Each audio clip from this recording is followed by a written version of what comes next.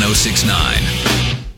Welcome to the Stansbury Show on Rock 1069. This morning at 7:30, we're going to get you hooked up with these WWE tickets as that show rolls back into town January the 22nd at the Civic Center. We'll put you in the building for that. And then coming up at 9 o'clock, this is awesome.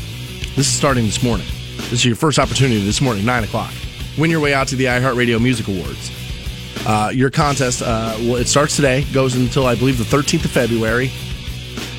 And every morning at 9 a.m., you'll have your opportunity to win your way out to that. We make fun of it. We kind of like, you know what I mean? We kind of like knock it. We kind of talk about how, we do this like 5 times a year. We always talk about how it's once in a lifetime. But, dude, a trip out somewhere away from the freezing cold to go see like 50 bands that are amazing, that's pretty cool. Yeah. I mean, it is cool. Yeah, it'd be a victory for sure. Like, it's something that it's worth sending a text message. You look at all the stupid text messages you've sent in your life, and this would certainly be worth one of them. So it's the only award show that honors the songs you love from listening all year to your favorite iHeartRadio stations and the iHeartRadio app, now the #1 music app in the world. That's no laughing matter right there. The biggest songs, the biggest artists, performances of a lifetime, all live on one stage and 3 televised networks there, TBS, TNT, and True TV. Why is True? Whatever. And Sunday, March 5th from the Forum in Los Angeles is where this will be. True TV always gets in on stuff they're not supposed to. They get the NCAA games, too. Remember that? It's part of the TNT network, right? So it must be just, that Ted Turner money falling out of the sky. That's dude. It'd be nice to have that Ted Turner money. He'd be president. How are you, Matthew Fantone? How are things? I'm all right. I'm a little bit sleepy, though. I'm just a little bit sleepy, though. And I'm going to tell you why.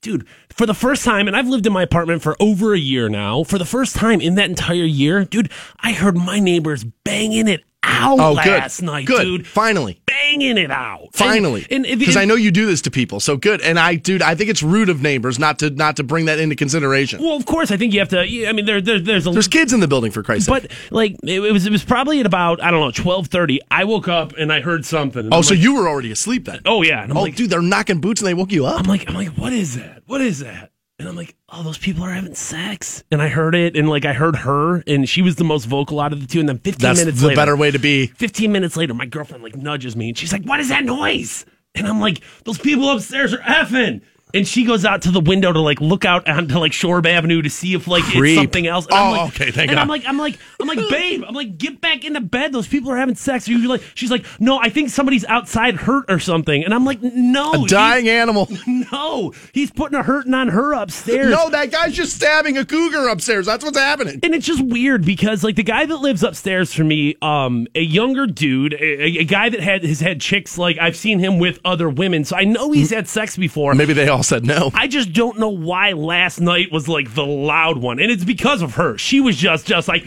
oh my God. Now, if you weren't able to hear her, would you be able to hear the furniture? Would you have been able to hear that? It wasn't so much the furniture, it was her voice, and I think he was trying to keep up with her. I think he was trying to be as vocal as her. Oh, see, yeah. Right. And because a lot of times, I don't like that. I could tell what she was saying at times, but with him, it just sounded like grunting, okay. And I'm like, bro, bring it down son. I've been there. So I dated this girl who lived in Akron forever ago, and she lived in the hood of Akron, right. Off of Balch Avenue. Okay. If you're in Akron right now, you just went, whoa. Like that. She lived in the hood of Akron.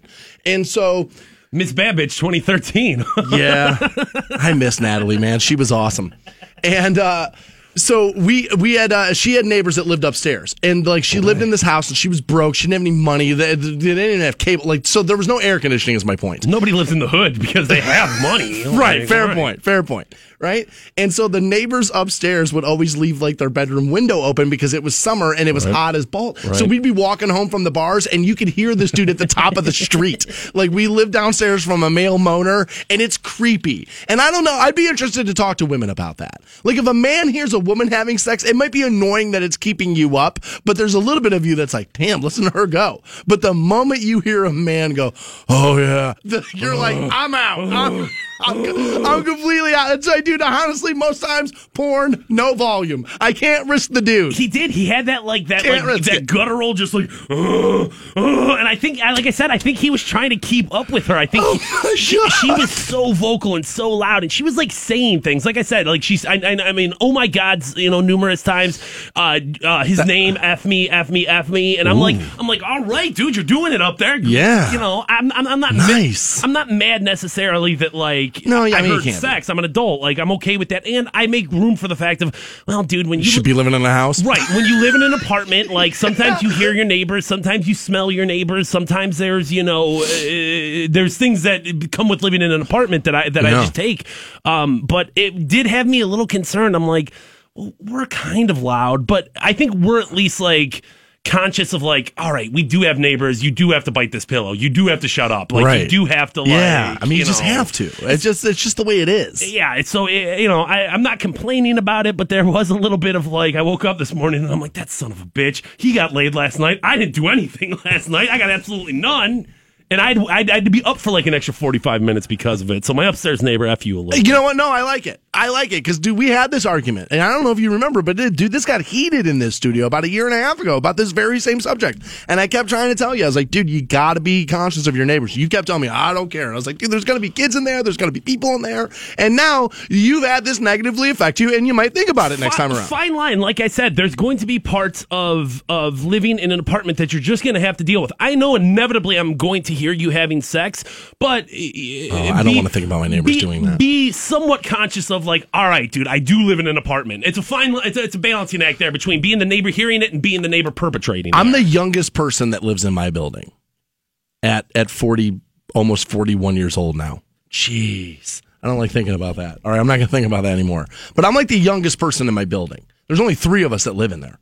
So I don't have to deal with this a whole lot. They have to deal with this more than I do. The sounds of old people having sex. And my it's like 2 bologna sandwiches smacking up against each Jesus, don't do it.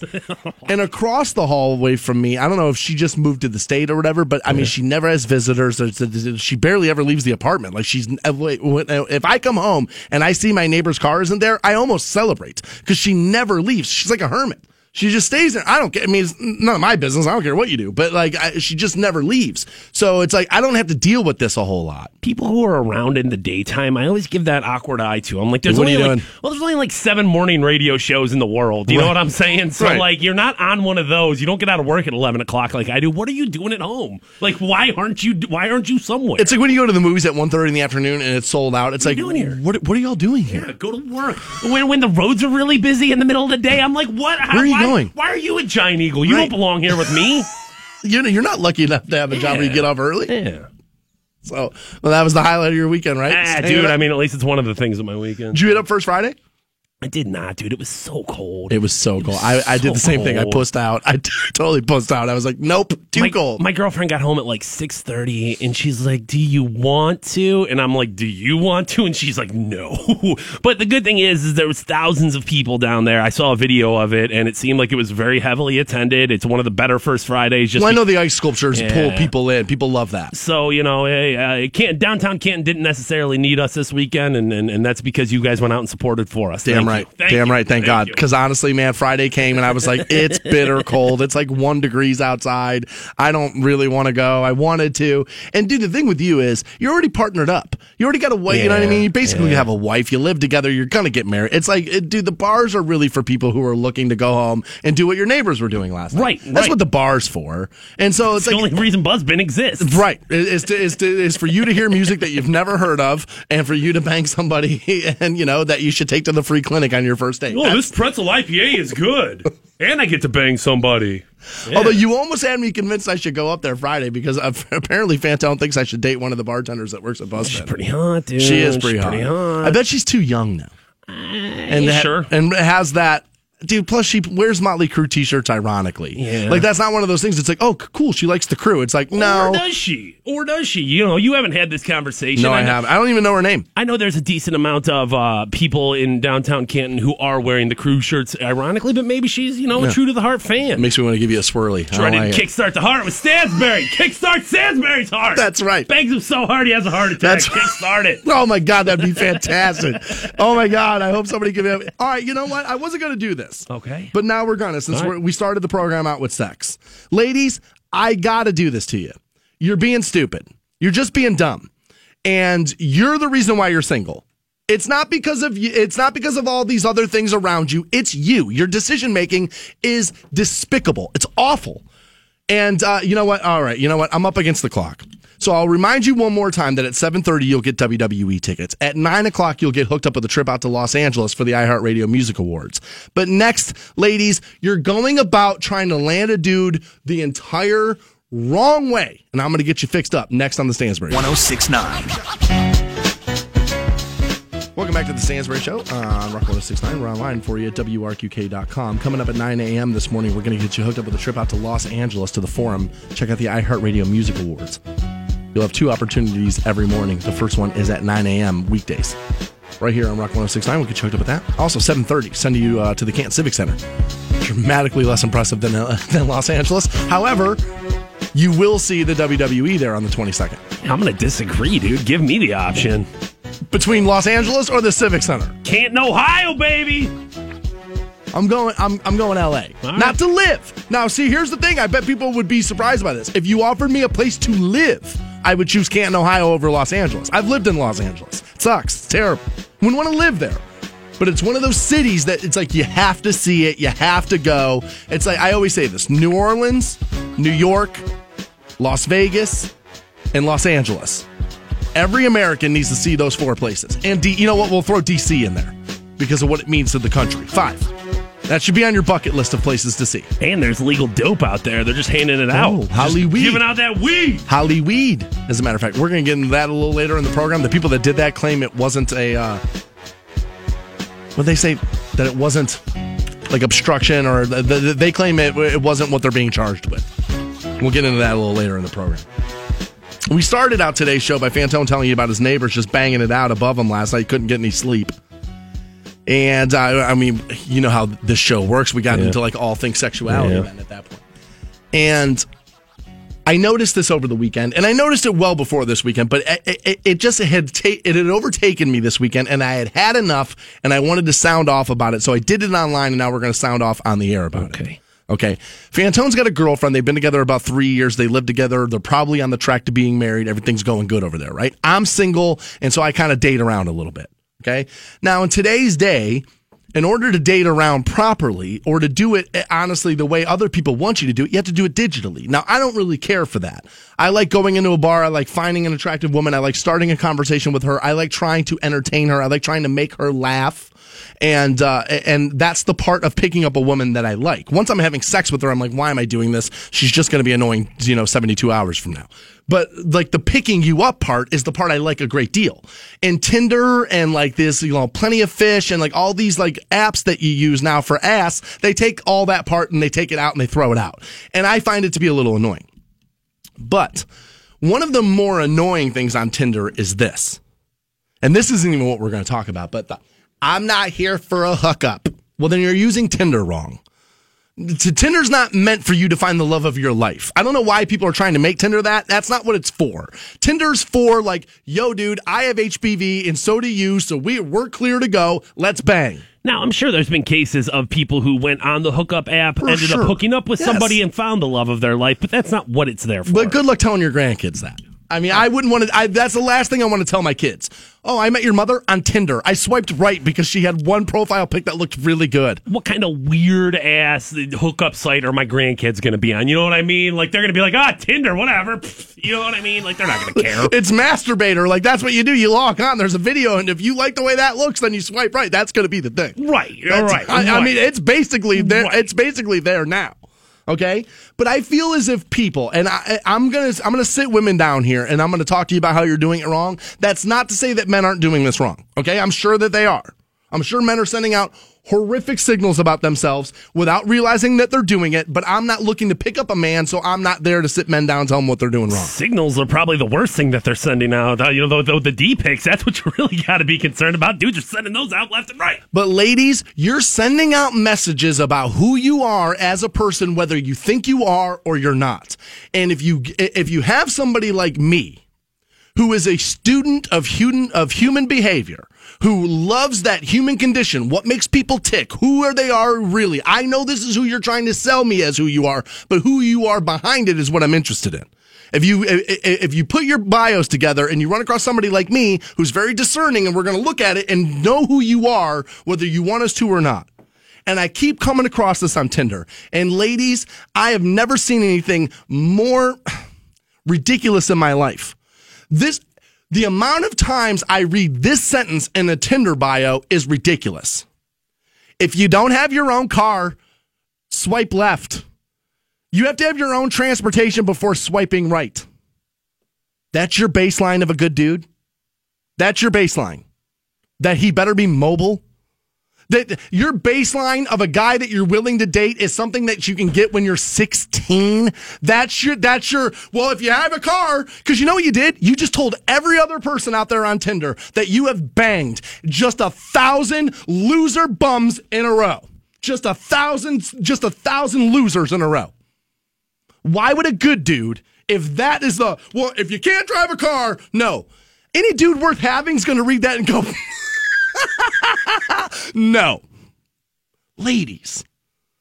But because it's a hookup app, I guess that's why it's like, I don't care necessarily about who you are as a person. I need you to be mobile so that when I want D, you can come deliver D. I would be okay with that if it wasn't the rest of the bio wasn't talking about how she needs to find the love of her life. And because women are doing that on Tinder too. And you always see this too. I'm so over the liars and cheats. And then there's one picture of your big fat blockhead. You're not done with liars and cheats, sweetheart. You're not. You know why? Because you can't spot them in the crowd. That's how the last 150 got through. Because you have no idea what you're doing. You're not done with liars and cheats. You attract them. I'm so sick. Dude, I have women friends and they always do this. Oh, all these guys today ain't nothing. I'm tired of all these ain't nothing dudes. Sweetheart, all those guys have one thing in common. You picked them. You're the one that ain't nothing. Not them, not the guys. And ladies, if you're writing this stuff on your Tinder bio, you know that opportunistic guys are like, oh my God, this girl's an idiot. And so I know I can manipulate her. I know I can lie to her. I know I can deceive her because you've put it in your bio that the last 35 guys lied on you, walked on you, and did everything negative to you. You're not going to find some nice guy on Tinder that's like, oh, you poor soul. I'm here to make sure nothing like this ever happens to you again. You're going to find another dude who's out to hustle you again, and you're too stupid to figure it out. You have to have a car? That's the bottom floor of the dude you're willing to let in your vagina. Car. Seriously. That's the screening process. God, that's pathetic. That is the most pathetic thing I've ever heard in my life. It's pathetic. And I wouldn't be even talking about it if it wasn't in every single bio I read. And that's how I know. Women, you're just jumping into bed with bums. With bums. Dave Chappelle said this a decade ago. If vagina was a stock, it would be plummeting today because you were just throwing it out on the corner. A car. That's your baseline. Dear God.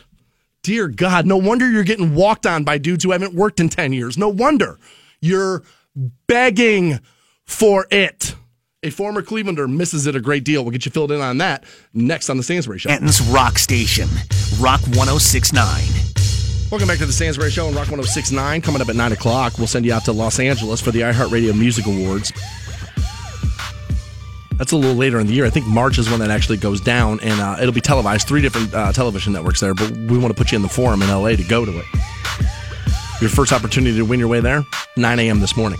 Also, 7:30, WWE tickets. I'm sorry to cut you off. No. WWE tickets is far more important than the stupid joke I was going to make. I figured as soon as I went to WWE, he's going to be like, I want to hear more about that. Yeah, sure, dude. Meghan Trainor sucks, and the iHeartRadio Gangbang Award, whatever. Who cares? WWE tickets. That's what I care about. 7:30 this morning, we'll get you hooked up with those. Nice.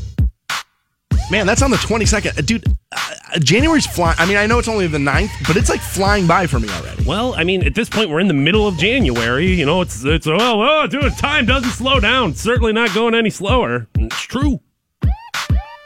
Dear God, according to my iPhone weather, It is 13 degrees right now. Hell, warmer than it has been, right?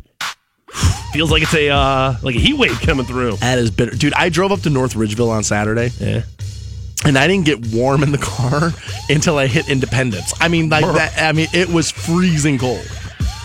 I heard, and not to go all chief meteorologist on us here. Oh, no. Chief meteorologist Matt Fantone. I heard it's supposed to be 58 degrees in Canton, Ohio on Thursday. I have 57 according to my iPhone with a little bit of rain. So 1 degree on Saturday, 58 on Thursday. Ohio. Get ready for all those posts. Oh, yeah. Meanwhile, I'm friends with people who live all over the country on Facebook, and they all post that about where they live, too, so it's not just Ohio's weather. Okay? Do we all have that now? Are we good? Okay. Speaking of which, dude, I did drive up to North Ridgeville on Saturday, play a little indoor golf with my buddy. Yeah. And I won. Nice. I won. Stansbury feeling good about himself. Oh, dude, haven't beat him in maybe ever. And I won. Things are good. Things are going well. I'm enjoying it. All right. Speaking of enjoying things, I just watched this video up at WRQK.com, and you can too. Timofey Mozgov, now a Los Angeles Laker, made a ton of money by being a Laker. I think they paid him, like $65 million or something, Fantone? A lot of cash. Yeah, it was like $64 million or something that they paid Mozgov to be a Laker. And, I'm going to summarize this. I would play it for you, but I can't play audio from my side of the board. I'll summarize, and I'll drive you to WRQK.com where you can see the video for yourself, Cavs fans. Timofey Mozgov misses Cleveland, misses the Cavaliers, says everything here was special. And of course it was. Because you went to Los Angeles, you make a ton of money, you live in a great city. LA, I mean, if you're an athlete, like I said earlier on the program, I wouldn't want to live in LA. It's because I don't have $65 million. Right. If you had $65 million, you could live in LA and everything would be great. Yeah. You know what I mean? So you live in a great, city for an NBA player. You now you play for, it's got to be one of the best storied franchises in the NBA, right? Them, the Celtics, Bulls, and certainly one of the greatest franchises. It's a top 5 franchise in the NBA. I would have to imagine. Maybe in the top 5 of sports. You know what I'm saying? Okay, fair. The LA Lakers are obviously an iconic team, and it's LA's team. Like I know they have the Clippers, and I know the Rams are there now, but having lived there, that's a basketball city. It just right now, that's the way it is. The NFL may be able to turn that around. Who knows? That'll remain to be seen. But this is interesting, and I think that this does speak to what you're going to start to see happen more and more now with the newer athlete. I think these guys are going to start to weigh this stuff in, and they're going to go, you know what? Like take Odell Beckham Jr. for example. There's a guy who played yesterday, but the week before he was in Miami, right? And the point being is, if you live in Cleveland to play basketball. I know I went football, basketball there, but the point is, if you're an athlete, if you've got downtime, you're not stuck in the city in which you play. You're mobile. You can move around. So I don't think that where you live and where the city is as important as it once was. Yeah, but at the same time, you're not stuck, but you are going to be in that city for 6 months out of the year. There's no question about that. You're not getting out every weekend. Minimum 6 months out of the year. So I think a little bit of quality of life and where your wife wants to live. And I think those things, and even a little bit of I'm sure there's an attitude with pro athletes of I'm a big time person. I'm a very important person. So get me to a big city. Get me to a very important city. I heard that played a huge part into why Kevin Durant wanted to go play with the Warriors, because they're between Oakland and San Francisco there. And the theory was, a lot of people were saying one of the reasons Kevin Durant wanted to leave is he's a 7-foot black dude in Oklahoma City. Sorry, everywhere he goes, he's Kevin Durant. And people might think this is crazy, but Kevin Durant can walk around San Francisco and a lot of people aren't going to know who he is. That's just the truth of it. It's one of those cities. It's very big. It's bustling. Celebrities are everywhere in California, and he's still going to be noticeable because he's 7 feet tall. Yeah. But there's going to be people who don't know he's Kevin Durant. In Oklahoma City, nobody in that state didn't know who he was when they saw him. Yeah, I think that theory's been pushed out there, and I think there's probably some truth to it. That goes back to the Khloe Kardashian when she said, I love being in Cleveland because I can go places and people aren't necessarily hounding me. People aren't necessarily all over my ass. Well, TMZ's not here. Right, you know what I mean? right. I think the average Cleveland girl or the average Ohio girl looks at Khloe Kardashian and goes, oh my God, I love you. But there's not the paparazzi here the way there is in Los Angeles. Right, not nearly as much, maybe Fox 8 finds out you're there, but that's it. You know what I'm saying? Right. It's not TMZ. Wayne Dawson knows you're there. Right. It's not, this pack of Cool starts tingling in his front pocket when Chloe's around. I think what we're seeing here, and obviously the Lakers are kind of in a rebuilding phase right now. I think they're 15 and 25 on the year or something like that. And obviously playing for a championship caliber team is going to be more fun. There's no question about that.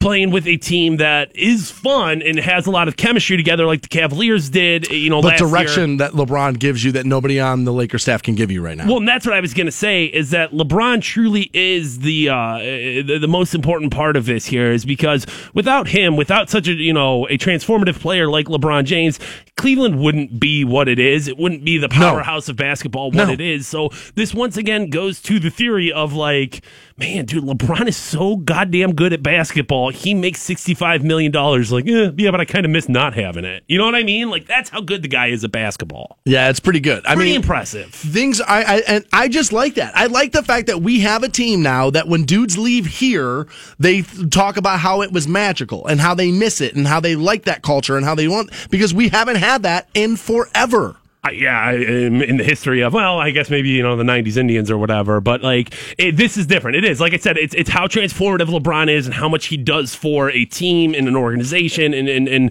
I know, oh, dude, shut up about LeBron, but he's awesome. So no, I'm not going to shut up about LeBron. No, he's pretty damn good there, dude. I'm surprised Mozgov said something like that, though. I can understand, like, hey, yeah, I miss some of the guys. I miss some of the, that, but I'm surprised he said, like, I miss Cleveland. I miss, like, dude, you probably need to show some loyalty to Los Angeles. I agree, but what might be happening there, and he's probably doing it the wrong way because I'm not sure he's a big enough star to do it, but there might be some of the, hey, upper management, we need to pay attention. We're not building this right. The culture isn't right. Things aren't right here. Like, dude, I mean, the story's been, if LeBron walks into the locker room and there's towels on the floor, he freaks out. He freaks out, and he gets on guys about you be professional at every turn. And I think, dude, when your best, and I keep hearing, when your best player is Swaggy P, dude, nobody even knows his real name because he goes by Swaggy P. I think, dude, Mozgov might be going, man, dude, I miss the LeBron. I miss the man. I miss the men versus these boys. I think there might be some of that. Sure, and there's probably a little bit of the Los Angeles Lakers right now saying, like, shut up, here's $65 million. I don't care. I really do not care what you say. Like I said, I don't think he has enough power to move his weight around that way. If LeBron went somewhere, or if even Kyrie Irving left the Cavaliers, went somewhere else that was like their star point guard, and he went around and he said, dude, this isn't right, I think people would listen. I think they go, oh, okay, well, what were you guys doing there? Like, how'd they do it? Where Mozgov, I think they're just like, dude, nobody can even understand what you're saying. Shut up, you Russian spy. We know you hacked the election. Hey, maybe he's hacking the NBA vote. Possibility, the NBA vote. That's a possibility. Mozgov's going to hack the NBA vote. Well, before we get off basketball, I just want to throw a shout out to the Canton Charge. 6 straight victories in a row. Didn't they win by like 25 the other night? 46, dude. Their biggest victory, margin of victory in their history of being a franchise. They won by 46 points on Saturday night. Oh Hashtag Charge up. That's huge. One more basketball story, just real quick. We're not going to get real deep into this, but the thoughts of the Stansbury Show are obviously with J.R. Smith and his family as that baby born premature. My family's been through this. My brother went through this, and that child sadly lost her life. And it can be it can be a very challenging, trying thing for any family. It's tough. Such a difficult thing, a premature baby, and I think their son was born 4 months early or 5 months early. Yeah. You'll hear stories of, oh my God, they went on to live a normal, happy, healthy life, and it's like, oh, thank you. And then there's stories like what your brother had of things going the worst. And dude, you wouldn't believe what my brother and his wife had to do to like make sure that they were handling it right with one another and made sure that their marriage was shocked. Because you can blame one another, you can get to the point where you're just angry and nobody can explain it, and you're just mad at one another and you're arguing. I mean, the amount of work I watched my brother and his wife do on their marriage after that, honestly, it's to be applauded, because I'm not sure I'd be able to do it. I'm not sure I'd be able to make it through on the other side of that. So, JR, our thoughts are obviously with you and yours this morning after hearing about that. Our thoughts are obviously with Florida. We bag on Florida a lot. This time we're not gonna. If you haven't heard, there was a major incident at one of their airports. We'll get into that and where the FBI probably fell down on the job just a little bit. We'll do that next on the Stansbury Show. 1069. Welcome back to the Stansbury Show. If you're a WWE fan, 7:30, you want to be right here as we're going to pass out a pair of tickets for that event on the 22nd out at the Canton Civic Center there. We'll get you into the building. That is a Monday Night Raw event. Mm-hmm. Kevin Owens going to be there. Who's the other guy's name? Roman Reigns? He'll be there. Seth Rollins will be there. Braun Strowman will be there. I don't know who that is. He's this huge guy. He's one of their young up-and-comers, but the dude's mammoth. Who's the next guy? Who's like the next guy coming? Next dude coming up to Monday Night Raw. I mean, Strowman's getting this push right now, so I would probably put him there. Okay. I'd probably put him there. It seems like they're trying to get him involved with... Does he have what it takes to be a heavyweight champion? I don't think so. No. In a fictional sport? No, I don't know. He doesn't have what it takes. Has what it takes. He's a giant, though. I know he fought with Brock Lesnar last night, or I was going to be fighting with Brock Lesnar on Raw, so... Is that right? Yeah. You have to excuse me here. I'm looking for something because I want to read it to you people. You want me to WrestleMania a little bit more? No. You want me to WWE it a little bit more? I can talk about it. I got it. The Golden Globes were last night. Oh, yeah. And we were all set to talk about this Florida tragedy, and we probably still will. But Fantone and I are big fans of the Donald J. Trump Twitter account. Yeah. Donald, he's out there. His Twitter account. We just like the account. It's funny. Sometimes it's funny. And Meryl Streep went on and it kind of had, dude, these award shows, you get 7,000 liberals in a building, and before long, they're all just, saying stuff. And I get it. I'm not arguing. Fine. Have your award show, say whatever you want. I'm probably more inclined to agree with more of what you say than disagree with it. Honestly, I probably am. But she was up there and she was kind of going off about like the death of journalism and how Donald Trump's going to ruin that. And it's like, guys, we've been talking about the death of journalism well before he announced his run for president. It's like we're now attacking this guy for everything now. Nail in the coffin? Maybe. But it's like, guys, we didn't need this nail in the coffin. Journalism's been dead for about 6 years. We've been talking about this. Long time we've been talking about this. We were talking about this in 2010 at my last full-time radio job. When I worked mornings at NCX, we were talking about this. This has been forever. It's just, dude, it's a hot thing now to blame Donald Trump for everything is my point. Look, this guy, there's my point in this. This guy's going to give you more than enough to bitch about. You don't need to pile on. He gives you enough. But he now takes to Twitter. Just about 45 minutes ago now, Fantone. Meryl Streep, one of the most overrated actresses in Hollywood, doesn't know me, but attacked me last night at the Golden Globes. She is and then he doesn't write anything. Oh, no, I'm sorry. It follows up for a second tweet. Hillary flunky who lost big for the 100th time. I've never mocked a disabled reporter, would never do that. Just simply showed him groveling when he totally changed a 16-year-old story that he had written in order to make me look bad. If I remember correctly, he was actually kind of right about that one. Now, I believe he was mocking him a little. But if I remember the facts of that story right, that guy had that story wrong. Now, I could be wrong about that because that was like a year ago. But if I remember correctly, that guy had that story about him wrong. And we all had to kind of backpedal that week. I remember that. I don't remember the context of what that was about, but dude, he still did it. I believe that there was still some of that in there. Yes, I'm not arguing that. I'm just saying we've been talking about this death of media thing forever. This isn't a Donald Trump issue. It's just everybody likes to do that now because, well, it's hot, it's easy, and it's easy to do at an award show stage. Totally easy to do that. You're not risking anything doing that from that stage last night. Not at all. It's easy. So we can dial down the, oh my God, Meryl Streep is my spirit animal. We can dial it down. We can dial it down just a little bit. She's not doing anything. She's not blazing any trails up there. All right. So the brother of the guy accused of going on a shooting rampage, Esteban Ruiz Santiago is the guy's name. He was 26 years old. Saturday, January the 7th this year, Fort Lauderdale, Florida. Went on a shooting spree, killing 5 people. And they questioned his brother on Saturday. And they talked to his family, obviously, as they're going to do. Now, it turns out his brother is now saying that partially to blame here is the FBI. And his brother wants to know why he was allowed to keep his gun after U.S. authorities knew he had become increasingly paranoid and was hearing voices. Now, I will tell you, I don't know what all the gun laws are. I don't know what they screen you for. I'm going to be finding out. I'm going for my CCW here in February. I'm going to get a full-on access to this very, very soon. And but I don't know what everything is. I don't know as it sits now. But I can tell you, if you're telling law enforcement officials that you're hearing voices, I have a little issue with you carrying a gun around. Again, it would be a cause of concern for me. He had trouble controlling his anger, Esteban Santiago did, after serving in Iraq, and told his brother that he felt he was being chased and controlled by the CIA through secret online messages. He told agents at an FBI field office about his paranoid thoughts back in November. He was evaluated over a 4-day period. He was then released without any follow-up medication or therapy. That doesn't sound right. Now, again, I'm not an expert, but if you read that, that doesn't sound right to me.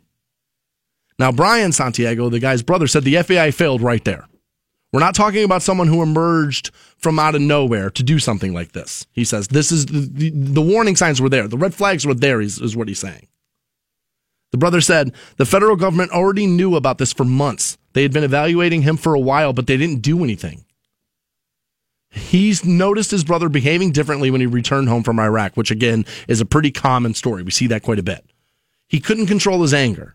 You could tell something had changed in him, he said. He said when his brother went in Alaska last August, he told him he was hearing voices and he felt like he was being chased. Now, authorities in Alaska defended their interactions with Esteban Santiago, and FBI special agent in charge Marlon Ritzman told a news conference that Santiago broke no laws when he walked into the Anchorage, Alaska FBI office, making disjointed comments about mind control. They characterized Santiago as a walk-in complaint, which he said offices around the country receive daily, which I would bet that they do. Sure, of course. I would bet that they do. Anchorage police were called to the office by the agency. They told Santiago he was having terroristic thoughts and believed he was being influenced by the so-called Islamic State group and was taken to a mental health facility. City Police Chief Tali said Santiago had left a gun in his vehicle. He went to the FBI office with his newborn child. Police held the gun until he was released and contacted him about picking up the weapon, which he did on December the 8th. So he was questioned and evaluated in November, and then December goes back, gets the gun. Now, authorities at this point would not confirm whether he used the same gun Friday. There is speculation that it is the same gun. I've also heard now, since this has happened Saturday, that the guy flew from Alaska to Florida, only had one piece of luggage, which was the gun. Now, I don't know how rare that is. Seems pretty rare.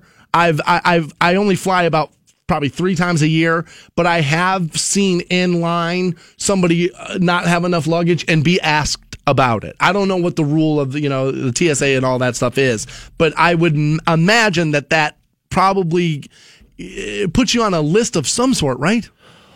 I would think. But I mean, non-law enforcement official, the only thing you're traveling with is a locked handgun case. Is that enough to take that right away from everybody? I mean, as we get into talks of gun rights and we get into talks of Second Amendment, is it going to be okay when a veteran of the military says, "Hey, I'm having some mental health issues. Can we just take all their guns away?" No. So you know what I mean? So I know it's tricky. I know.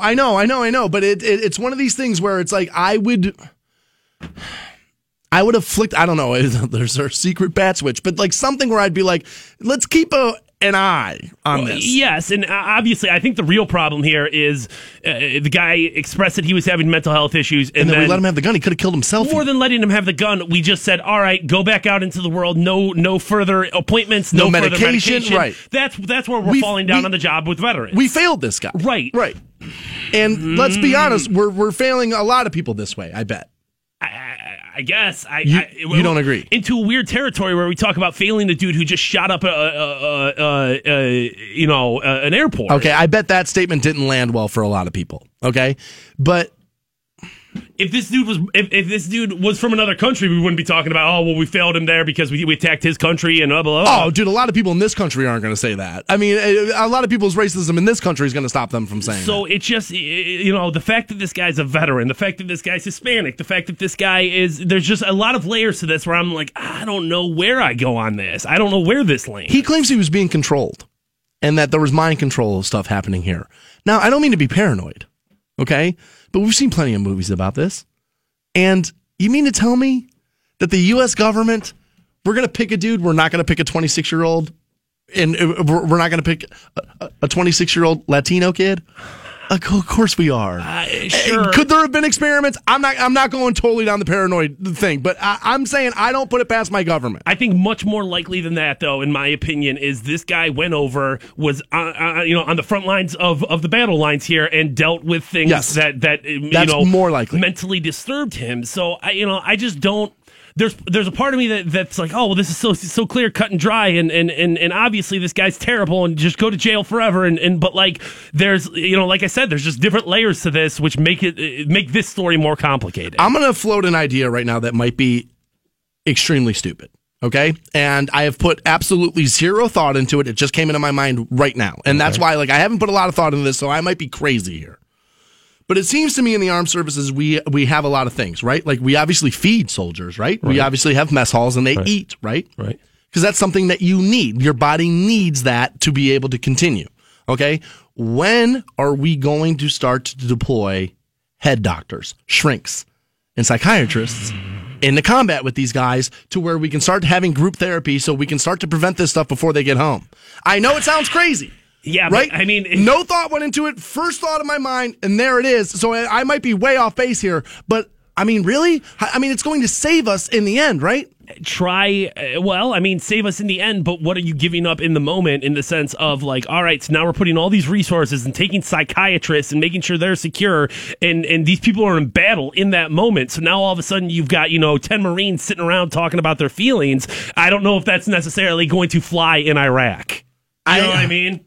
Yeah, you might have a hard time. The argument might be, no, we need these dudes to stay in the moment. Right. We need them to stay on top and stay. Okay.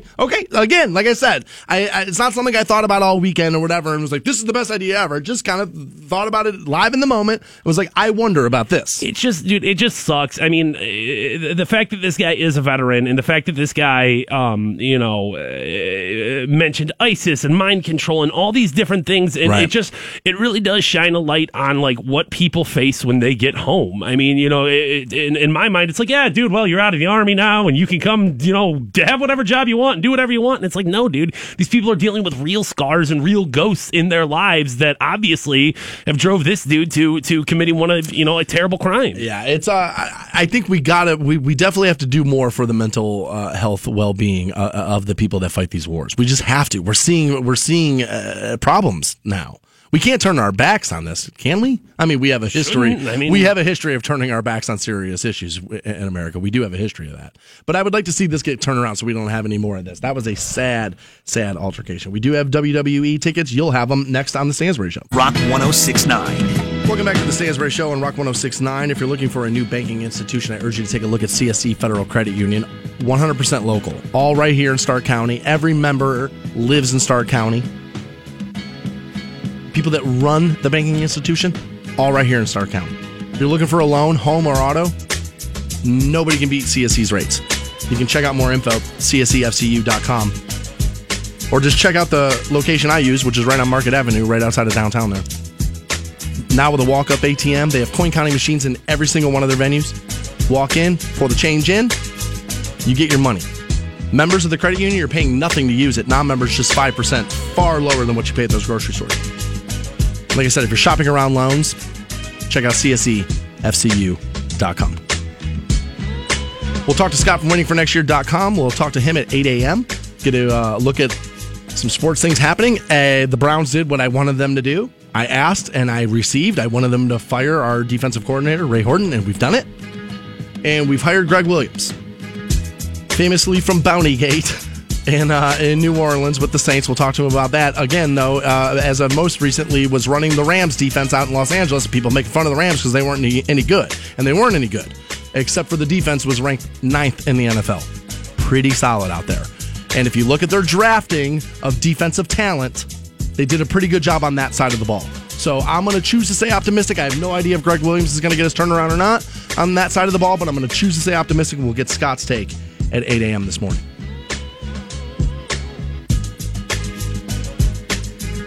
I don't know anything about this, okay? But apparently today is one of these days of the year where it's like every day has like its thing now. Okay. But apparently this has been around a while, and I don't know anything about this. Apparently today is Blue Monday, and I didn't know about this. I know the song Blue I was going to Monday. say, like the song, or what do we got going on here? I once worked at a radio station. This is a true story. I once worked at a radio station, classic rock station, where Blue Monday... I believe that's Foreigner, is it not? New Order. New Order. New Order. Oh, we're talking about different songs. I'm talking about Blue Monday, Blue Day, or whatever. It's like by Foreigner. It was like the best testing record at that radio station, which is crazy. Yeah, these are different songs. Okay. But yeah, this is Blue Monday by Orgy. New Order. Orgy re-recorded Orgy redid it. That's right. I would have just assumed we would have had Orgy's version. I don't know why I would have thought that. But apparently today, January the 9th, is the most depressing day of the year. And that's why it's called Blue Monday. And this is one of these like things that has just been told to you so many times that you just start to believe it, like your parents told you and you just kind of bought it. Like Genesis and Exodus and all those things. But Snopes has now figured this out. And I don't know if you can believe Snopes or not, but people seem to. They say that this is 100% false. There is no extra special day that makes you any more depressed than any other day. Yeah, why would today be like the depressing day? I don't get why a particular day would be. I get why during certain parts of the year, and I had to be like turned around on this. On the seasonal effectiveness disorder, I had to be turned around on that. Like where people buy like those blue lights and turn them on their desk so it gets into the side of their eye. Now, as more and more science came out, I started to get turned around and I could kind of believe it. I can understand people getting more depressed around the winter. I do. But I can't buy the fact that and now, according to Snopes, I don't have to, that one particular date is any more miserable than the others. The most depressing day of the year would be tax day, right? that would be the most depressing day of the year, right? Well, no, dude. People are getting more money. People get money in their checking accounts, man. That's not depressing. That's a celebration, man. I'm getting a new car. I'm getting a new couch. I'm getting new everything. It just seems like people bitch about tax day quite a bit, which it's worked out well for me the last couple of years. Like I got a bunch of money back the last 2 years, so like I can't complain. Which, by the way, our W-2 should be coming out soon, right? Soon, yeah. I mean, it's January. It's middle of January. I want to get that done super fast this year. January's a long month. The weather sucks. Yeah, the weather's bad. People are over the holidays at this point. So at the end of the day, really, you're broke because of December. You're fat because of December. You're pale as hell because it's the middle of winter. Not a lot to be excited about, I suppose. No, I mean, spring's still far away. You know what I mean? It just doesn't feel like it's anywhere around the corner. I cannot wait for outdoor golf. I'm miserable, dude. Well, see, I can understand why people are having a Blue Monday today, then. It's a depressing time. It's just... Before Snopes, if somebody would have said to me, January 9th, that's the saddest day of the year, I'd have been like, no, it isn't. How do they know that? How do they know that? They don't know that. They're guessing that. They don't know that. Which I guess if you can't figure it out, how could you disprove it? But Snopes says no. I've just never noticed being any more miserable on this day. Just constantly miserable. It's just a baseline of misery. It's a Stansbury Show. Oh my God, the things people will believe. Earth created in 7 days, and January 9th is the most depressing day of the year. Oof. I can't believe those two things were floated and believed. We have WWE tickets. We'll pass those out right now. Caller 10, 1-800-243-7625. We'll pass those out. Sons of Anarchy fans, you need to be careful before stepping out of your house. We'll clue you in as to why next on the Stansbury Show on Rock 106.9. Welcome back to the Stansbury Show on Rock 106.9. We're online for you, WRQK.com. Leo wants to know if we got into the Meryl Streep stuff yet. We did a little earlier this morning to start the program. We'll do it again at 9 o'clock. I apologize. I'm trying to track down the audio. I can't do that from my side of the board. Apparently, I'm the one radio dude in the country that they don't feel like should be able to play things from his computer for his audience over the air. Apparently, I'm the one dude in the country where that isn't the thing.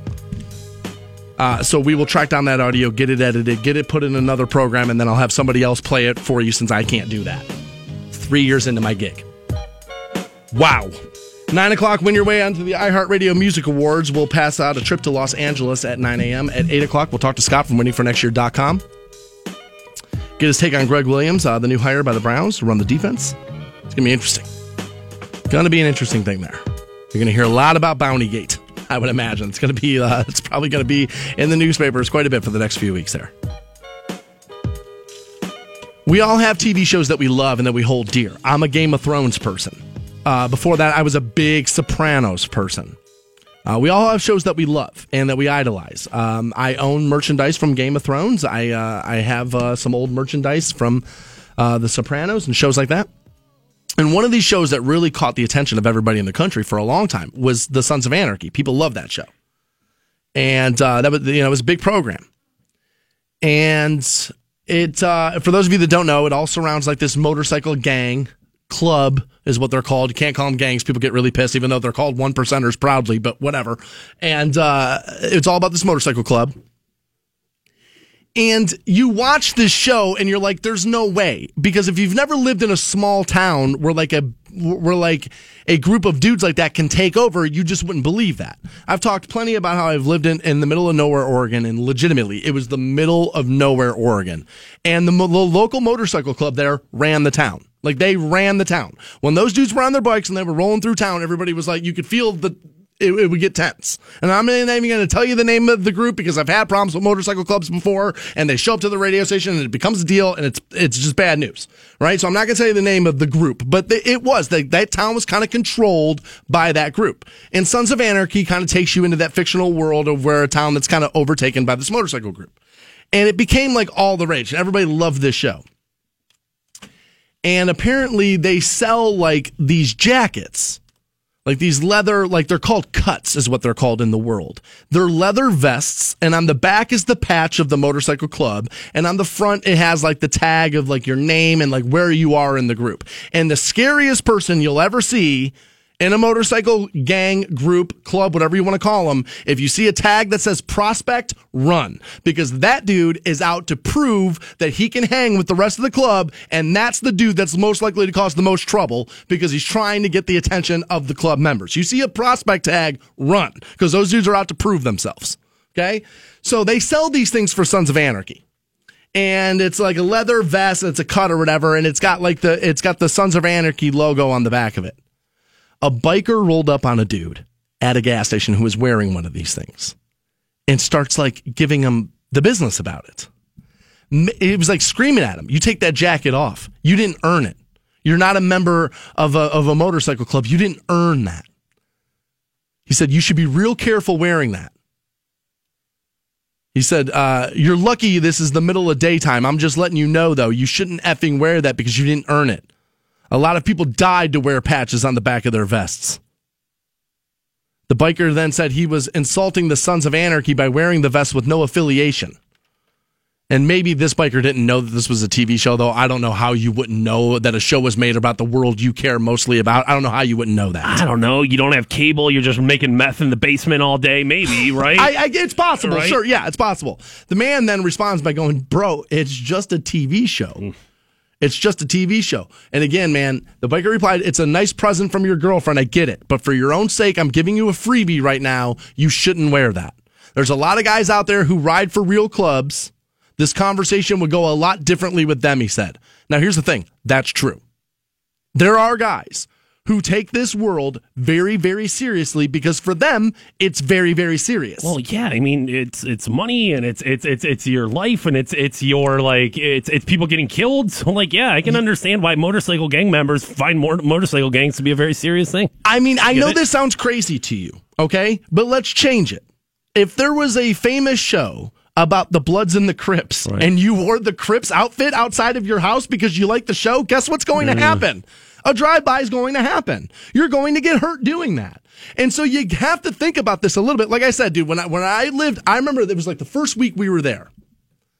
And we just opened a bar. And so do you know biker clubs? They want to establish a relationship with the new people, and they're going to ask you for a favor, and they're going to want this stuff. So the head of the club walks in.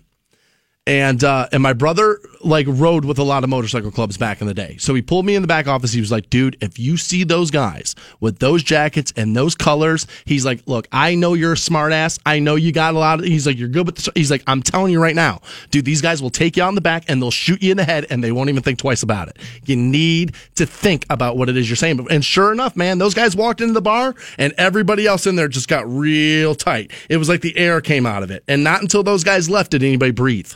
This stuff happens in America, man. I mean, just in the sense of self-preservation, and there's a woman that works here, and she'll wear a Sons of Anarchy hoodie. Oh, yeah. And, I mean, at least that's a hoodie, you know what I'm saying? It's on the front, you're not presenting it, although... Still, at the end of the day, the last thing I would want is to be shot over a television TV show. Right, and the last thing I would want is for there to be some sort of, miscommunication about, like, some guy driving by on a motorcycle doesn't see it clearly, and is like, oh, dude, I'm shooting that guy, so, I don't know. A guy that listens to the program all the time His first name is Scott. Not going to give you his last name. But his first name is Scott, and he listens to the program all the time. Nicest guy you'll ever meet in the entire world. Rides with a motorcycle club here in Canton, Ohio. Now, I want to make this abundantly clear so I don't get hate mail. There are obviously motorcycle clubs that have nothing to do with the criminal element in the world, okay? There are obviously guys who just get together and ride, and they even wear the jackets, they do all the stuff, but they're not involved in crime, right? Those clubs I know for sure exist. I know they do because my father, being a minister, was involved in one of them. I know for sure that they can exist, okay? So I'm not saying every biker out there is a meth runner and criminal. I'm not, okay? But the story is this guy who rides for a local club here gave Fantone and I some T-shirts. And it's got the state of Ohio on the back, and it's got their tag, it's got all their stuff. And I was like, knowing what I know, having lived in a place where, like I said, the motorcycle club ran the town, I was like, when I wear that to Walmart, I put a jacket on over top of it. Because if you see one of those club members and they don't know, I don't know what their group is. I don't know. I've never, the only one I know is that guy. I assume they're all up and nice guys, but I don't want to be just stand somewhere and get sucker punched out of nowhere over it. No, of course not. Was this dude in the story, was he on a bike or was this just... No, he was filling up gas in his car. Filling up the sedan. Filling up the sedan. All right, so this is like a chubby dude drinking a Polar Pop, wearing an Affliction shirt, talking about how he's going to ground and pound you, right? I mean, like, so this dude was not a biker. This dude was not. This was just. I mean, if you saw him not standing next to a car, you might think he rides. Like, if you didn't see the Sons of Anarchy tag on the back of it, you just saw the cut, you might go, okay, he rides. Okay. Well, that makes it even worse, probably. You know what I'm saying? If you look like John Accountant over there and you're some nerd wearing a Sons of Anarchy thing, maybe you can, like, dude, I'm a nerd. What do you want out of me? I got khakis on, dude. Right. That might be the better way to go there. We have Scott from waitingfornextyear.com. He's waiting in the he's waiting in the wind for us. We'll talk to him about Greg Williams next on the Stansbury Show. Rock 106.9. Welcome back to the Stansbury Show on Rock 106.9. We're online at WRQK.com. Head over there, check out this video. This guy made a fully automatic crossbow, and it's awesome. It's awesome. I just tweeted it out at Stansbury Show. Is how you follow me on Twitter too. You can see it there. You can see it there. I'm hearing from one of our very dedicated listeners that if you're in Akron, do not take Route 8 south from the Falls to Perkins. Apparently, it's backed up for miles. Jeez. So, hearing that from somebody in their car currently, we'll have to alert the traffic department. Yeah. Pat Butthole. Live in a copter, baby. 9 o'clock, we'll get you out of the frigid cold, send you to Los Angeles for the iHeartRadio Music Awards. We'll do that at 9. Now, however, time to talk to Scott from waitingfornextyear.com. My man, how are you this week? Monday. Pretty cold, man. Yeah, it's freezing, right? This weather kind of blows. But other than that, I'm doing all right. It's not great. Speaking of the cold weather and it being miserable here, do you know who misses it, though? Is Timofey Mozgov says he misses the Cavs, misses Cleveland. Everything was special there, he says.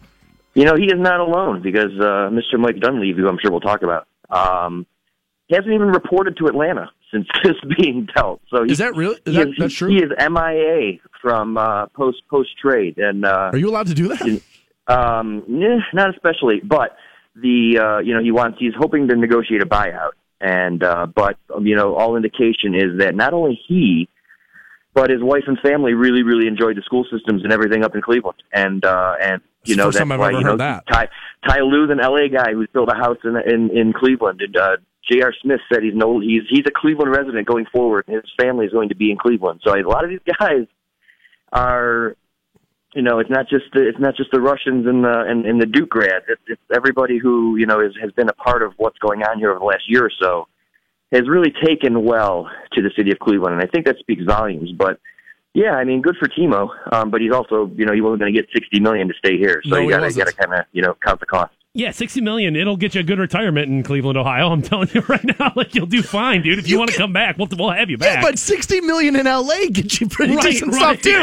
It's like I was saying earlier, Scott. I've lived in Los Angeles, and I've said many, many times I would never want to live there again because on a radio salary you can't do it. You can barely do it. If I was an NBA guy, though, you give me NBA money, and LA's the place. That's where I want to live. Now, if my best player was Swaggy P, I'm not sure I'd want to be there either. Yeah, no, it's definitely not the same environment culturally, from a locker room standpoint for him too. So I mean, it's funny we joke about it being 6 degrees outside and how he misses it here, but I mean, it goes a long way when you're winning basketball games, right? As and he can afford losing 2 of 3 every time you take to the floor. Scott, I'm glad you bring up the Mike Dunleavy thing and how he has not reported to the Atlanta Hawks yet. I didn't know about Kyle this. Korver has transitioned into the Cavaliers organization, from what I know. Is Mike Dunleavy not showing up with the Hawks? Is that any hindrance to Kyle Korver getting out onto the court for the Cavaliers? No, it shouldn't be. I know the Hawks are trying to just finalize their end. The trade's official. Kyle Korver is officially a member of the Cavaliers. Dunleavy, Mo Williams, and that protected first-round pick are officially part of the Atlanta Hawks. Now it's up to them to negotiate from there with those guys. By all accounts, Korver, was with the team Friday. Didn't suit up yesterday, but he should be involved, pretty quick here. They typically like to give these guys like one practice, to kind of get in the flow of things. Sure. Don't forget when they made that trade way back in the day and got like Wally Zerbiak and Ben Wallace and Delonte West, it was a huge deal.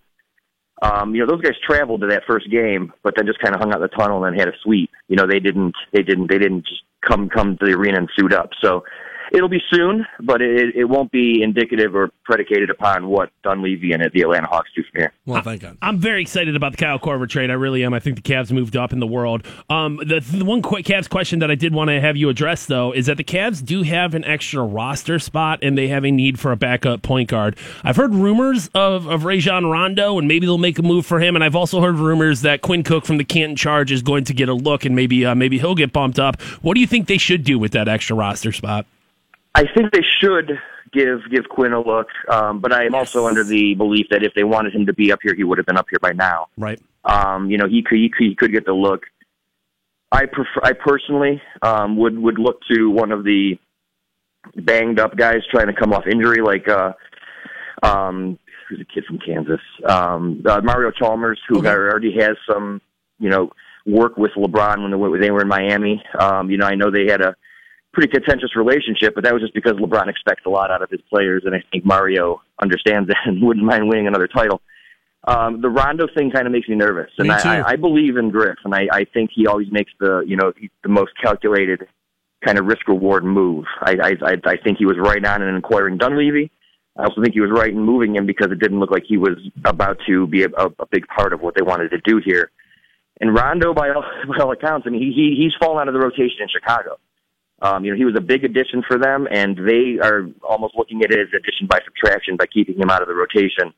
So I don't know how that benefits the Cavaliers here outside of LeBron saying, listen, this is going to be a take no crap kind of situation, and you're going to do things my way. And he doesn't strike me as the kind of player who's willing to listen to that, given all the teams he's played for since Boston. But that said, you never know. And Griff made a miracle out of J.R. Smith, so maybe he can do the same with Rajon. We're talking to Scott from waitingfornextyear.com as he addresses the Rajon Rondo rumors there about joining the Cavaliers. I'm with you, Scott. Personally, I'm a little hesitant on that. I've heard this from other NBA guys, and I don't know how much I can believe this because I just don't know the NBA as well as I know other sports. But I hear Rondo couldn't get along with Doc Rivers, and if you can't get along with Doc Rivers, you can't get along with anyone.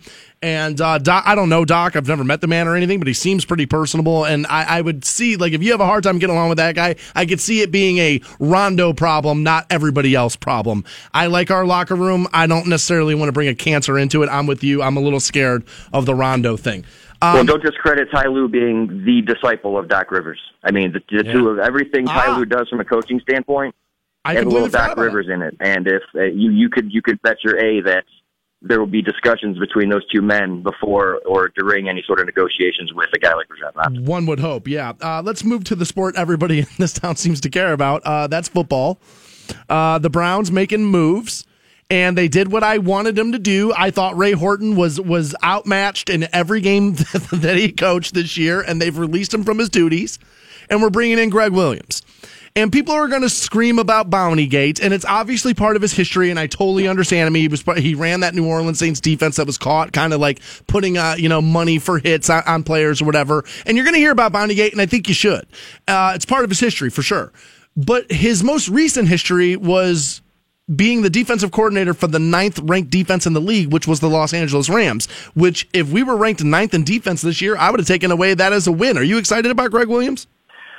So it's going to be a big undertaking from the defense, the ground 3-4 to the 4-3, right? They're moving to, but the issue is it's not because the Browns ran a lot of 4-man fronts. Okay. The difference is, and I'm not going to get too nerdy here, but the gap assignments and their responsibilities within those defenses. Defensive tackles in the middle, like a Danny Shelton. His job in a 3-4 is just to take on 2 blockers and let everybody else do the work. In a 4-3, he's going to be over a different hole and different gap, and he's going to have to do different things and get to the quarterback and do things like that. So the issue that I'm concerned about is, do they have the players best suited for this defense? By all accounts, no. You ask any player who's played for Greg Williams, and they will tell you the guy makes you want to run through a wall for him. And I believe it. I don't. He's been a head coach. Go ahead. He's been a head coach, and he's ran a bunch of good defenses. I could totally believe it. I watched him on Hard Knocks last year, and you knew the Rams weren't going to be any good. But I mean, when he was addressing his team, and when the camera was on him in his meetings, I mean, he was telling those guys, "You either produce or I'm firing your ass." And I think you kind of need that. Well, he keeps a board in the locker room of stats, so everybody knows where everybody is at any point in time, and it's almost like an accountability list. I like it. And I have something like that similar in my office. And anytime you go into a meeting with your boss, if you're 6th on a list of 7 or 7th on a list of 7, and everybody else in that office knows that you're not carrying your own weight. And it's an accountability-driven system that I think this team could really use. The issue is, are you going to get some veterans to buy in? I don't know. The catch there is there's not many veterans on this team. And if these young guys buy into this system, you talk to guys like Scott Fujita, you talk to guys like James Laurinaitis. Anybody who's played for him at any point says nothing but good things about him. Laurinaitis Scott Fujita will defend him to this day about the Bounty Gate thing. Right. And the league, obviously, he paid his penance. He was out of the league for a year. He did his time. And he's taken that really, really bad St. Louis or LA team, however you want to call it, over the last 3 years. And they're not losing football games because of their defense. No. They're very, very good defensively. They made Russell Wilson look like a piker. There's a lot of good things that he has done over there. It's just a matter of turning these guys into that system. They gave Tom Brady fits, the Rams did, in that one game. And my audience is now reaching out to me via Twitter and saying that the Rams D is so loaded, it doesn't matter who the coordinator is. The Browns need the talent. And what I just responded back to this guy and said is, yeah, but Greg Williams helped draft that defense that's loaded. He can evaluate the defensive talent. And I think that's the Browns' biggest problem right now. I think our coach is great. I really do. I think he was going to be great. I think, honestly, I'm not sure Sashi Brown has any idea how to look at a football field and tell you whether or not a guy can play. I think Greg Williams can look at a football field and tell you whether or not a defensive player can play. And we need that. We need to be able to evaluate talent. Sashi has kind of proven already that he doesn't really know how to do it. And I think the more and more people you add into the organization that can spot great talent is going to help us become a better football team. I want to talk to you about Pep Hamilton on the other side of the ball, offensive side of the ball. Now, Jim Harbaugh up in Michigan's already telling his new recruits, Pep Hamilton's leaving the Browns and he's going to be on Michigan staff. Is that going to happen? Yeah, I think where there's smoke, there's fire here. The Browns want him to stay, but I also think they'd have a better chance of having him stay if they weren't a 1-15 team trying to sell against one of the most storied franchises or units or however schools, whatever you want to call them, in the NCAA. It's going to be very, very difficult to keep him here, which is a shame. But to that point, I mean, Hugh Jackson's calling the plays. Okay. They want Pep here because there is stability. They do think they can do something with this offense given a quarterback. But Hugh's calling the plays, and as long as you have that guy and calling this, I think you're okay.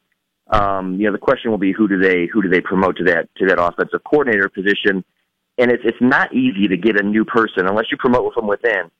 It's not easy to hire from outside saying, hey, be the offensive coordinator. By the way, you just don't have any in-game responsibilities. You know what I mean? So I think it's going to be tough to sell that to someone outside to replace him.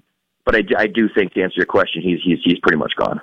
Okay, well, there it is. Pep Hamilton out. Greg Williams is in on the defensive side of the ball. Again, I don't know if he's going to turn around overnight or whatever, but I like this hire. I do. I like the fact that he has head coaching experience. Everywhere he's gone, the defense has been really good. Wherever he's been, the defense hasn't been the problem. And I'll take coaches that have been released from positions and from jobs as long as where they were last, that side of the ball wasn't their problem.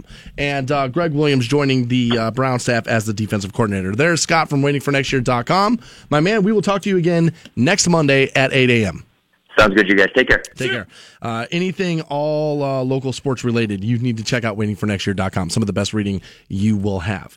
We are evolutionary species. I talk about it all the time. The world shall change. It's who we are. We need to stop being uncomfortable with it and just let things settle and figure it out. And the wedding is something that is going to be completely reworked as this new generation starts to get older, starts to get married. I'll tell you how next on the Stansbury Show. 6-9. Welcome back to the Stansbury Show on Rock 1069. We're online, WRQK.com. Fantone just reminded me, dude, we're off a week from today. You betcha. Martin Luther King Day there. MLK. I completely forgot about that. Civil rights era, baby. That's a big one. That is a big one. We will take that day off in observance of that. Blackest show in Canton, baby. Damn right. Can't believe nobody's ever called us out. Never got in trouble for that. I can't believe it. We are the blackest show in Canton, dude. I mean, aside from Ron Ponder's show, maybe Ron Ponder's blacker. Other than that, I don't know anybody who's even close. Pam and Gary, they ain't blacker than us. Dude, let's. I'd go on the air little Black History versus Ron Ponder. If we could throw in the hip hop culture and TV shows, I bet I can. Former head of the Stark County NAACP, Ron Ponder. Yeah, I think we could go. Maybe we could go. Honestly, of everybody I ever crap on the other radio stations in in Canton, Ohio, Ron Ponder's one dude I never will. Got nothing but respect for that guy. People are like, "Who the hell's Ron Ponder? What are you talking about? What are you even talking about, idiot?" Nobody has any idea who Ron Ponder is, including his management. Dude, I have a guy on my Twitter that won't let this Ray Horton thing go. He's like, you're an idiot. Ray Horton's been around 30 years. He's a great defensive coordinator. We don't have the players. You're an idiot. You don't know what you're talking about. And he showed me here, and he might be right about this, that Greg Williams' defense on points given up the last 5 years is ranked 13th, 14th, 16th, and 13th. Okay. The way the NFL really looks at it is yards per play. Show me yards per play on Greg Williams' defense. If it's still around middle of the pack, then I'm with you. I'm not defending. I'm not like pro Greg Williams. I'm just anti Ray Horton. And are the Browns not looking to be middle of the pack?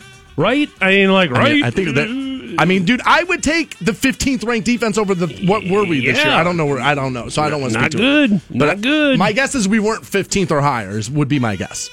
I don't know, but I know yards per play is how NFL execs really evaluate their defense. Not points given up, not it's yards per play. And show me yards per play in the red zone on Greg Williams' defense, because that will show you if they tighten up the field in the red zone, that will tell you how his defensive schemes work. You ask where were the Cleveland Browns ranked in defense? I did. 32 teams in the NFL. There are. 31. There you go. 31st. You take me from 31st to 15th in a year with a defensive coordinator, and I'm going to sign that guy for 10 years. Now, people were losing their minds and saying, like, oh, the players, Stansbury, they've got better players. Listen, of course. Do I think he's going to be able to come in and just totally, reinvent the wheel with the Browns? No, it's going to take some time, but I think this was the right move. I can support this move. You can't be 31st out of 32 and go, this is fine. You can't do that. Scott mentioned it, I think you tried to get onto it, but we got somewhere else in the conversation. Laurinaitis' comments on him and how Williams will bring out the best in every player. He went off on that. Was like, dude, Cleveland, you're getting a huge upgrade. This is one of the best defensive coaches in the league. And everywhere the guy's gone, the defense has been good.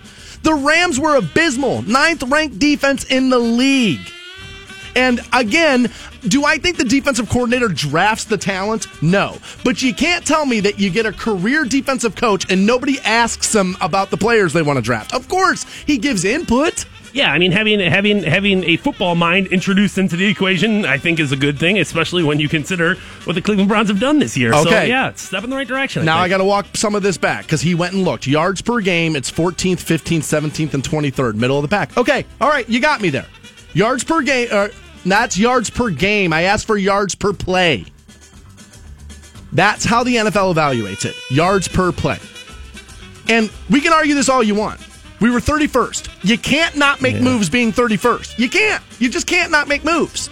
Dude, the Browns, the fans are so funny. The fans are so funny. All year long, you want everybody fired. The moment the season's over, you want everybody to stay. I don't get it. I think this is a building block for the future. And the only thing I don't like is that Greg Williams has been a head coach. So what I don't want is for Hugh to feel pressure that if he doesn't get it done, they're just going to promote Greg Williams.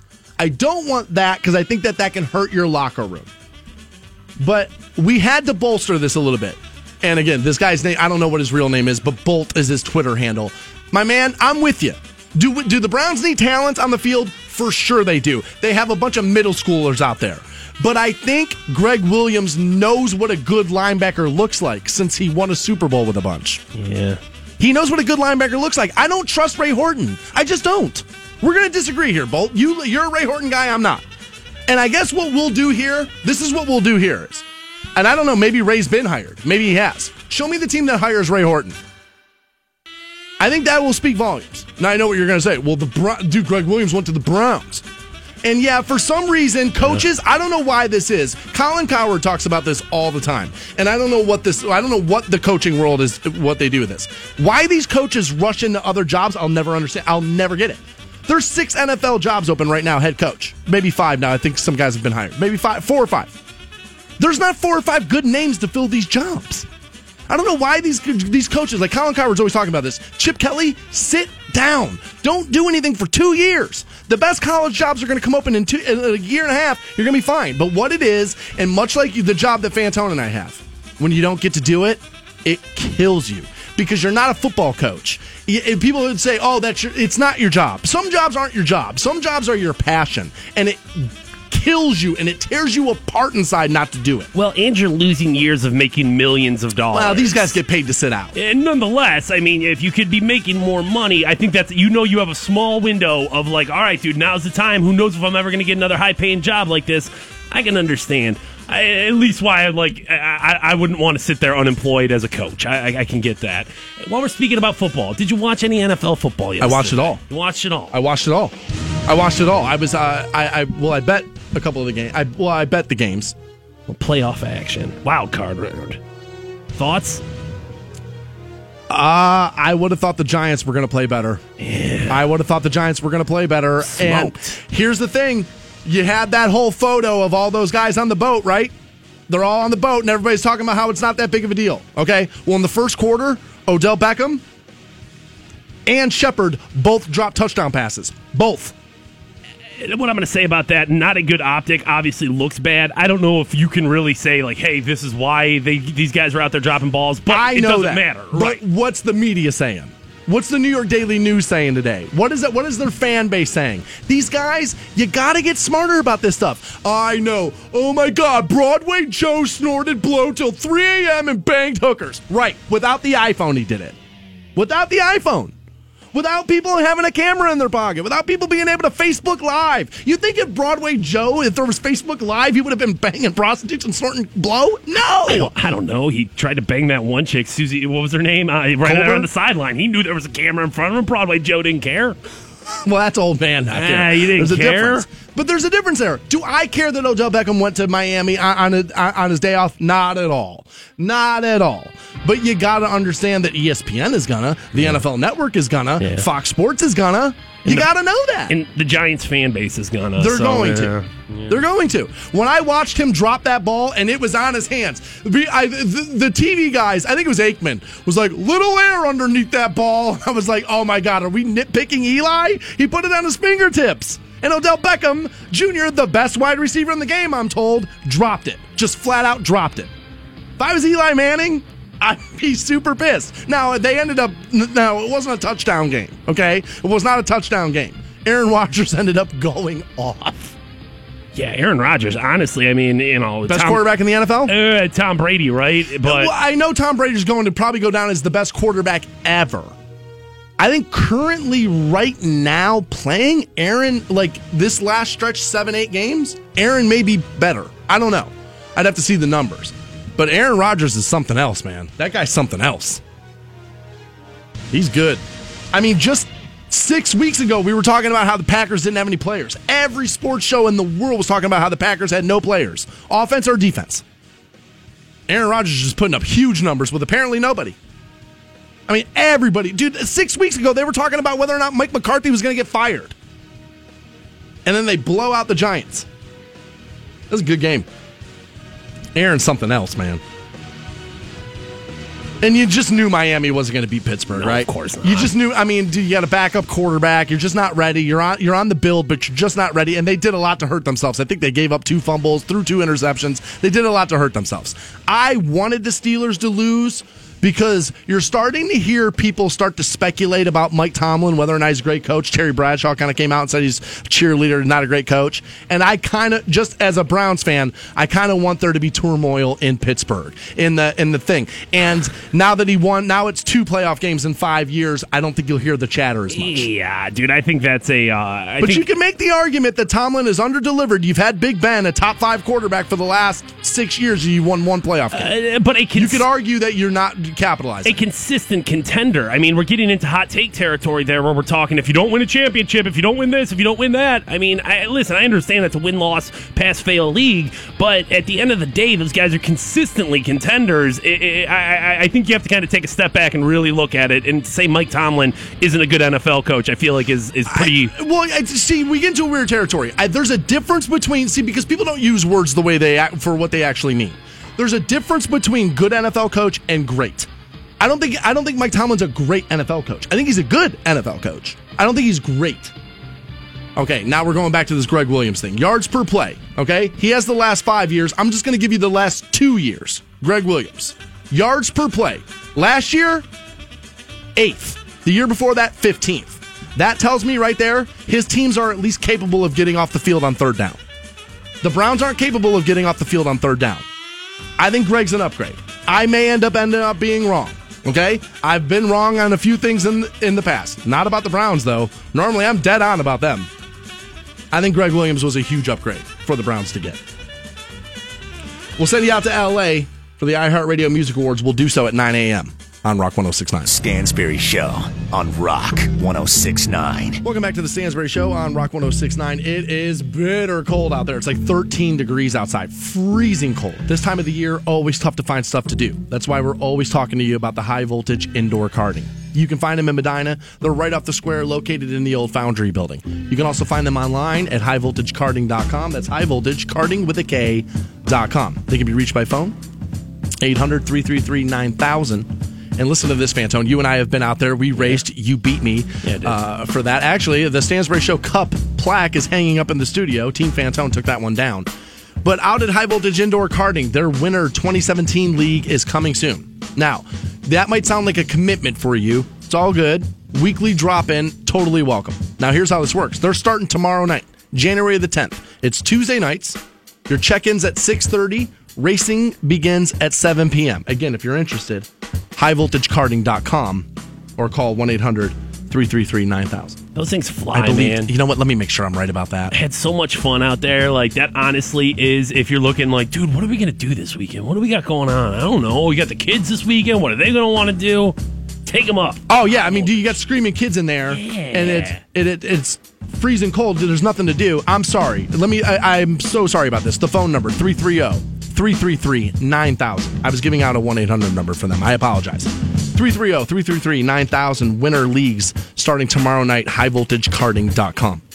You could be weekend dad of the year. Just take your kids up to High Voltage Indoor Karting. I love my stepdad. He's awesome. Or I hate my stepdad. Derek never takes us anywhere. Derek, I hate Derek. Dad, you're the best. I want to live with you.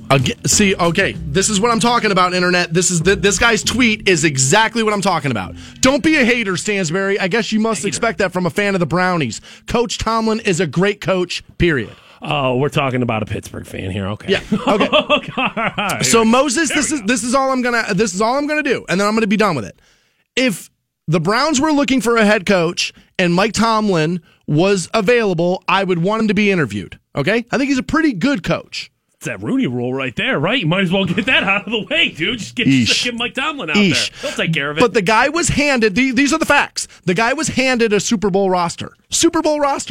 Up until yesterday, he won 1 playoff game. I don't think that with Big Ben, a transformative quarterback, one of the best quarterbacks in the last decade of the NFL. Some say the 3rd best quarterback ever to play the game is Ben Roethlisberger. I think that's probably overstating it, but he's damn good. And you won 2 playoff games with him in 5 years? I don't think that speaks to great coach. I think it speaks to above average. I think he's probably above average. But I'd like to see Mike Tomlin coach a team that didn't start out with a Super Bowl roster and see what happens. I think that would be more fair. I don't think he's great. I think he's probably good. So I know you're a Steelers fan, but here's the thing, dude. You're not going to beat, it doesn't matter. You're not going to the Super Bowl. You're not going to the Super Bowl. It doesn't matter. So there we go. Now, I bag on millennials a lot. I feel like a lot of people my age bag on millennials a lot. I'm 40, and we do it a lot. So millennials, I'm going to get your back here, okay? Because you're doing something really, really smart now. You're doing something really smart. And that is you're abandoning, not marriage, but you're abandoning the wedding. And this makes all the sense in the world. Okay. I don't understand why people will put themselves in a $50,000 hole to get married. It makes no sense to me. Especially when you consider you probably just put yourself in a $50,000 hole graduating from college. You know, you're 24 years old and you just got out of college and I'm going to marry my sweetheart. You're $120,000 in the hole for nothing. And then you throw a wedding on top of it, and then you throw a house on top of that after you already just got married and spent $50,000 on your wedding, and then you bang her and you got kids, and God knows that's expensive. So yeah, dude, there's a lot of dollars getting thrown at you real quick there. So what's happening now, the trend is, and again, I always talk about this, we are evolutionary creatures, we figure things out. And so what's happening now is more and more people are just getting married at like the Justices of the Peace, Facebook living it and showing so people can see it, and then they have like a small get-together at like the house or like at a random location, and it's like $6,000 versus $50,000 to get married. I think it makes all the sense in the world. I don't understand the big wedding thing. I don't get it. Obviously, I think big weddings and the concept of it, that's from an era where we, I don't want to say where weddings were a little more important, but maybe, showing off that you had the resources to have a wedding of that size and showing off how proud you were of your daughter or whatever. Of course, I'm going to spend $50,000 on this wedding because, I've only got one baby girl, but like well, that doesn't even happen anymore. Like the bride's family doesn't pay for the wedding a lot anymore. So, like I said, though, when you start adding up all those dollars together, and it's like just what a terrible investment a wedding is when you consider that it's awful. It's all over in 24 hours. I mean, from the moment you wake up that day till the moment you go to bed drunk and not having sex, you've wasted, thousands and thousands of dollars, countless hours and resources on essentially 12 hours of people saying like, oh, hey, hope everything turns out good for you. Thanks. I mean, some of these women spend $8,000 on a dress. Jesus. That makes no sense to me. Something you're never going to wear ever again. I mean, you hear about this during prom season. Like girls will spend $300 on a prom dress they're never going to wear again. That's $300 versus $8,000. Now, here's the thing. Ladies, here's what you got to remember. You're going to get married about 3 or 4 times in your life. Right. Why are you making the first one all this big deal? It's your last wedding that you should be focused on. It's the third wedding. That's the one you're going to get right. Why are you spending $45,000 on the trial wedding? That makes no sense. So, millennials, this is one area where the fiscal responsibility and the not just lighting money on fire because your aunt and uncle want to get hammered drunk at the open bar and watch you get married. This is one of those things, millennials, that you're doing right. I mean, and I guess at the end of the day, you can still have, like you said, you can still have a party. They have get-togethers. It just costs a lot less money. Dude, blow it out. Have a 200-person party. Rent a hall, right. Rent a hall, dude. Drink Miller High Lifes and well vodka, and you can have a good time. I just don't. You're right. I mean, to throw all that money at what is a day of your life, it just seems stupid to me. It makes no sense to me. Meryl Streep had some things to say from the stage at the Golden Globes last night. We'll break down that tape next on the Stansbury Show on Rock 106.9. Welcome back to the Stansbury Show on Rock 106.9. Just sent somebody out to Los Angeles to the Forum in LA for the iHeartRadio Music Awards. Your next opportunity to win your way out there will happen at 11 a.m. with Fishhead this morning. Music's best and brightest. Damn right. Tomorrow morning, 9 a.m., we'll have another opportunity for you on this show as well. Up right now for you at WRQK.com is the best way to defrost your windshield in the morning when it's cold. Letting your car run is my method, but apparently that's illegal. You're not allowed to do that. I do it every morning. You're not allowed to do it. Luckily for me, I have a gated parking lot where I park my car, so I don't have to worry about somebody like jumping in it and like taking off in my car. But because you can't get out of my parking lot unless you have a garage door opener. Unless you hit that gas hard, you know what I'm saying? Well, I don't know if a Honda Civic's going to take down a steel iron gate, but you know what? You couldn't put it past a criminal to try, I suppose. Right. So yeah, thank God for car insurance. Nationwide is on my side, by the way. Thank God for them. But if you want to defrost your windshield, you can see that, WRQK.com. Also, a couple of high school athletes got into a fist fight right in the middle of their competition. Apparently, 2 high school runners. They went to fisticuffs. You can see that at WRQK.com. So last night was an award show that I did not watch. I'm not an award show watcher any longer in my life. I'm trying. I can't even think of, like, I would maybe watch the ESPYs or something like that, maybe. But like the Golden Globes and like the Grammys and all that stuff, I just don't care. Yeah, I can't think of a single award show where I would be like, you know what, I'm doing this. I'm watching this. I don't know what could. Like I said, the possibly. ESPYs maybe, but like outside of that, like I don't. Yeah, again, it's 4 hours of people like being patted on the back. I'm not sure that would be like a thing for me. But especially in the age of like, hey, here's the list, and here's the best male athlete and the best female athlete and the best, and it's like, dude, why would I watch 4 hours of that? You're right. Exactly. You can skip to the end now. All right, but the Golden Globes were last night, and Meryl Streep. Now, I want to say this because, and it's a true statement. I love her. I think she's great. She's wildly talented. She's been in a bunch of good stuff, and she's a great actress, right? But she was on the stage last night, and she had some things to say about I believe, the upcoming presidency of Donald Trump. And she's being patted on the back all over the internet for this, of course, because that's where those people live. So let's take a listen to what Meryl Streep had to say from last night. But there was one performance this year that stunned me. It sank its hooks in my heart. Not because it was good. There was nothing good about it. But it was effective, and it did its job. It made its intended audience laugh and show their teeth. It was that moment when the person asking to sit in the most respected seat in our country imitated a disabled reporter. It kind of broke my heart when I saw it, and I still can't get it out of my head because it wasn't in a movie. It was real life. And this instinct to humiliate, when it's modeled by someone in the public platform, by someone powerful, it filters down into everybody's life because it kind of gives permission for other people to do the same thing. Disrespect invites disrespect. Violence incites violence. When the powerful use their position to bully others, we all lose. We need the principled press to hold power to account, to call them on the carpet for every outrage. They do, though. That's all I heard about when this happened was that. So they are calling him into question. They are doing it. So I don't understand it. Why is everybody like loving her for this? That was the only story that was in the news that whole week. Was that, and how awful it was. That was it. That was the only thing covered for 6 days. So they are doing it. So what are we all up on our soapboxes for, patting Meryl Streep on the back for? For calling out something that already happened? For saying that we need to do something that currently happens? All I hear about is how awful this guy is. Everything I read, everything I turn on is how he's unqualified, how he can't live, how he doesn't know how to do this, how he can't put Twitter down, how he's not educated enough to lead. That's all we hear. So we're patting her on the back for calling out, saying something needs to happen that's already happening? I guess.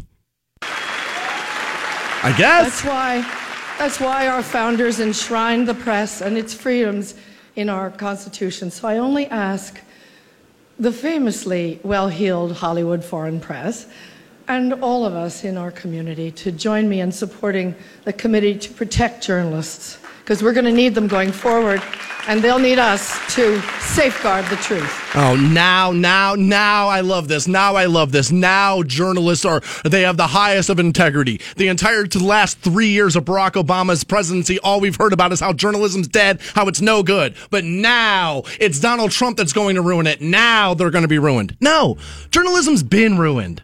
Bro, it's over. Trump has very publicly been against journalists. You know what I'm saying? Where Barack Obama necessarily wasn't. Right. No, I know, dude.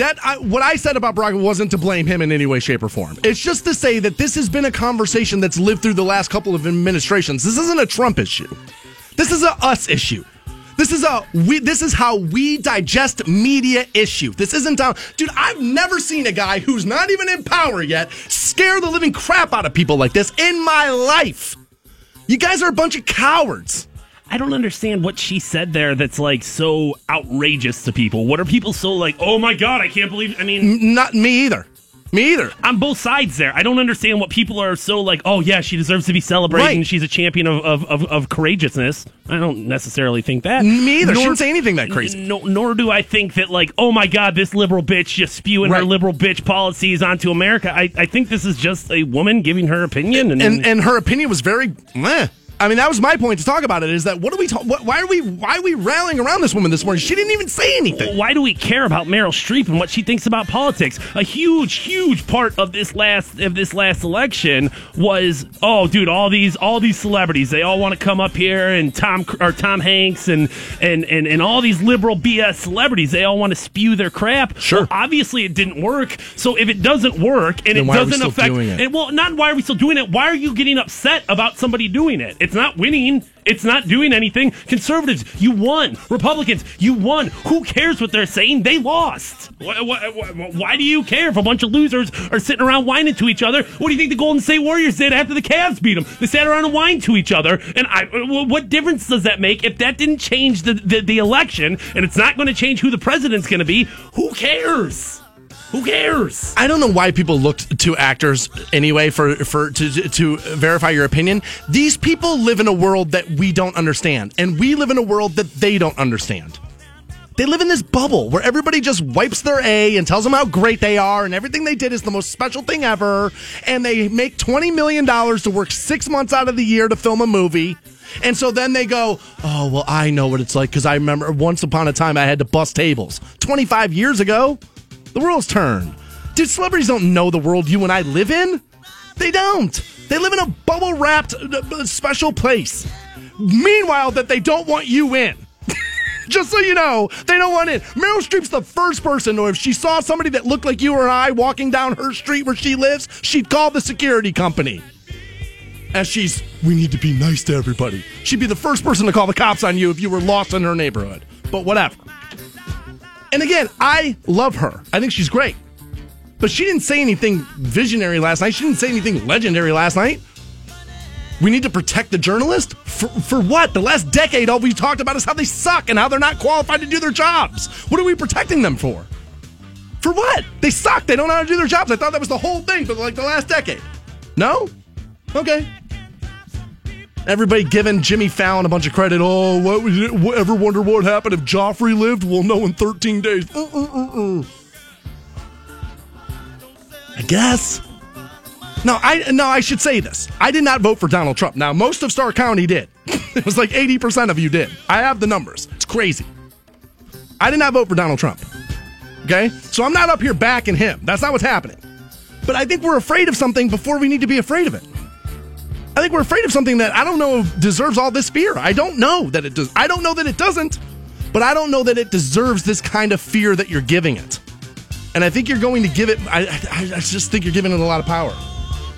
While we are on the subject of the GOP and Republicans, wanted to take a second to shout out a Stark County resident. I believe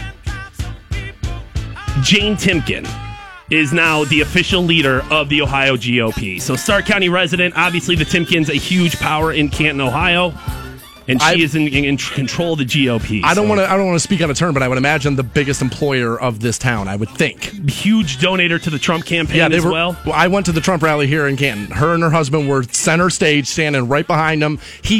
When he walked up on that stage, he shook their hands, talked to them for a few. I mean, you could tell he knows them. Like they held a dinner party for him. Yeah, Stark County on the map. It's good stuff. I said this county voted for him in droves. It was crazy. It was completely lopsided. So while all your friends are running around talking about how they're Hillary Clinton supporters, no, they're not. Is it possible to not be a Hillary Clinton supporter but yet still be concerned about Donald Trump? Because that's what I always feel like gets very, very muddled here, where I'm like, oh, I have an issue with this, and this, or people are like, shut up, Hillary lost. And I'm like, I'm not talking about Hillary. I'm talking about the person who is going to be running the country. No, here. Yes, of course it is. But what my point was I think and I said this all along, there were people along this election cycle who were telling you that they were voting one way because they didn't want to be harassed about the way they were actually voting, which was the Republican side. I said it all along that I felt like this community was going to do that. Sure enough, I have the numbers. It was like 80% of you. It was crazy. That guy is like Jesus here. He could walk on water here, Donald Trump could. It's crazy. Now, look, you're getting your guy, but I don't know what everybody's patting Meryl Streep on the back for ringing the bell about something that's been a problem for the last decade. What are you, 90? Did somebody just wake you up in the back of the room, Meryl? What happened? We've been talking about the death of journalism and how bad it is and how they're not qualified for a decade plus. This isn't a new problem. This isn't a Donald Trump issue. Stop making everything a Donald Trump issue. You guys are going to blame him for the stock market collapse of 29. You'll have them blamed for that before long. You give Twitter long enough, they'll blame them for that. Good God. Dude, just these actors, it's like, dude, the self-importance that you think it's oh my God, it's unnerving. So an ESPN, on-air personality, Jameel Hill, again, another woman who I love. Jameel Hill, I absolutely love her. She got into a war of words with a porn star. We'll get into that next on the Stansbury Show. 1069. Welcome back to the Stansbury Show on Rock 1069. You can win your way out to Los Angeles to the LA Forum for the iHeartRadio Music Awards at 11 a.m. with Fishhead this morning. He has your next opportunity. We'll have another one for you at 9 a.m. tomorrow. But we're passing out trips to the iHeartRadio Music Awards, and you can win your way in at 11 a.m. We'll close out the program a little later, getting a look ahead at the Alabama-Clemson game. That national championship game tonight, 8 o'clock. I'm going to probably try to take a nap so I can stay up and watch some of that. Kind of want to see that. Yeah, it's one of those things that I don't feel compelled to stay up for, but when I wake up tomorrow and if something crazy happened, I'm going to be like, damn it, why didn't you watch that, idiot? Right. There's also another college football player that has decided he's going to forego his senior year. He's going to enter the NFL draft. That will affect what the Browns do on draft day. We'll close out the show talking about that as well. We want to get to this, and again, this is sports related. Today was pretty sports heavy. Sometimes you'll have that. Sometimes sports will dominate what's in the news. The ticket, the fan, we're not a sports show, but we're a couple of guys. We pay attention to the sports, and I know guys that listen to the radio probably like sports as well. So debatable. What are you gonna tell me next? I like hot chicks, Stansbury. You gonna tell me they like beer too? What are you, stupid? Come on, you're an idiot. So I know some of you may know Jameel Hill from ESPN. Now she's a very good friend of a mutual friend of ours, Ricky Smith. He is, as a matter of fact, he was on her show, His and Hers, the other day on ESPN. And Jameel is, I like her. I have an attraction, maybe, to Jameel Hill is what we can call it. Okay. And so I find her to be attractive, and I also find her to be entertaining, and I find her to be pretty good at what she does. However, I find the show His and Hers to be an abomination of TV because that producer will not get into that studio and tell them when you're both speaking, nobody can hear either one of you. You gotta stay out of each other's way. They need a right away coach more than, honestly, the only other show I've seen worse at right away than His and Hers is Real Time with Bill Maher. That show gets to be an effing mess on Friday nights on HBO. It's like, dude, you need a right away coach. There is something about shows that can't get that right that suck. The way I've always been taught is that when you're talking, you're essentially standing there, and you can't stand in the same place someone else is standing, so don't try to, because at that point, nobody's going to know what's happening. You can't tell, and you're right. She's informed. I think she's a really good sports talking head, but that show does get a little bit, and they agree with each other so much, too, that it's like, well, why are you guys talking over each other? It's one of those things. It's one of those things where it's His and Hers with Jameel and Michael. Mm-hmm. And so nobody sat them in a room yet and said, this is Mike 1, this is Mike 2. So when Mike 1 starts talking, Mike 2 shuts the hell up. That's the way it works. It's like you need right away. And they're just bad at it. But apparently, Jameel Hill has upset the pornography community. Jeez. She's upset the porn stars. Jeez. And a self-proclaimed Giants superfan. A porn star that most of you don't know. If you know this woman, honestly, in porn, you're watching too much porn. Rochelle Ryan. And you know how I know that? I've never heard of this woman.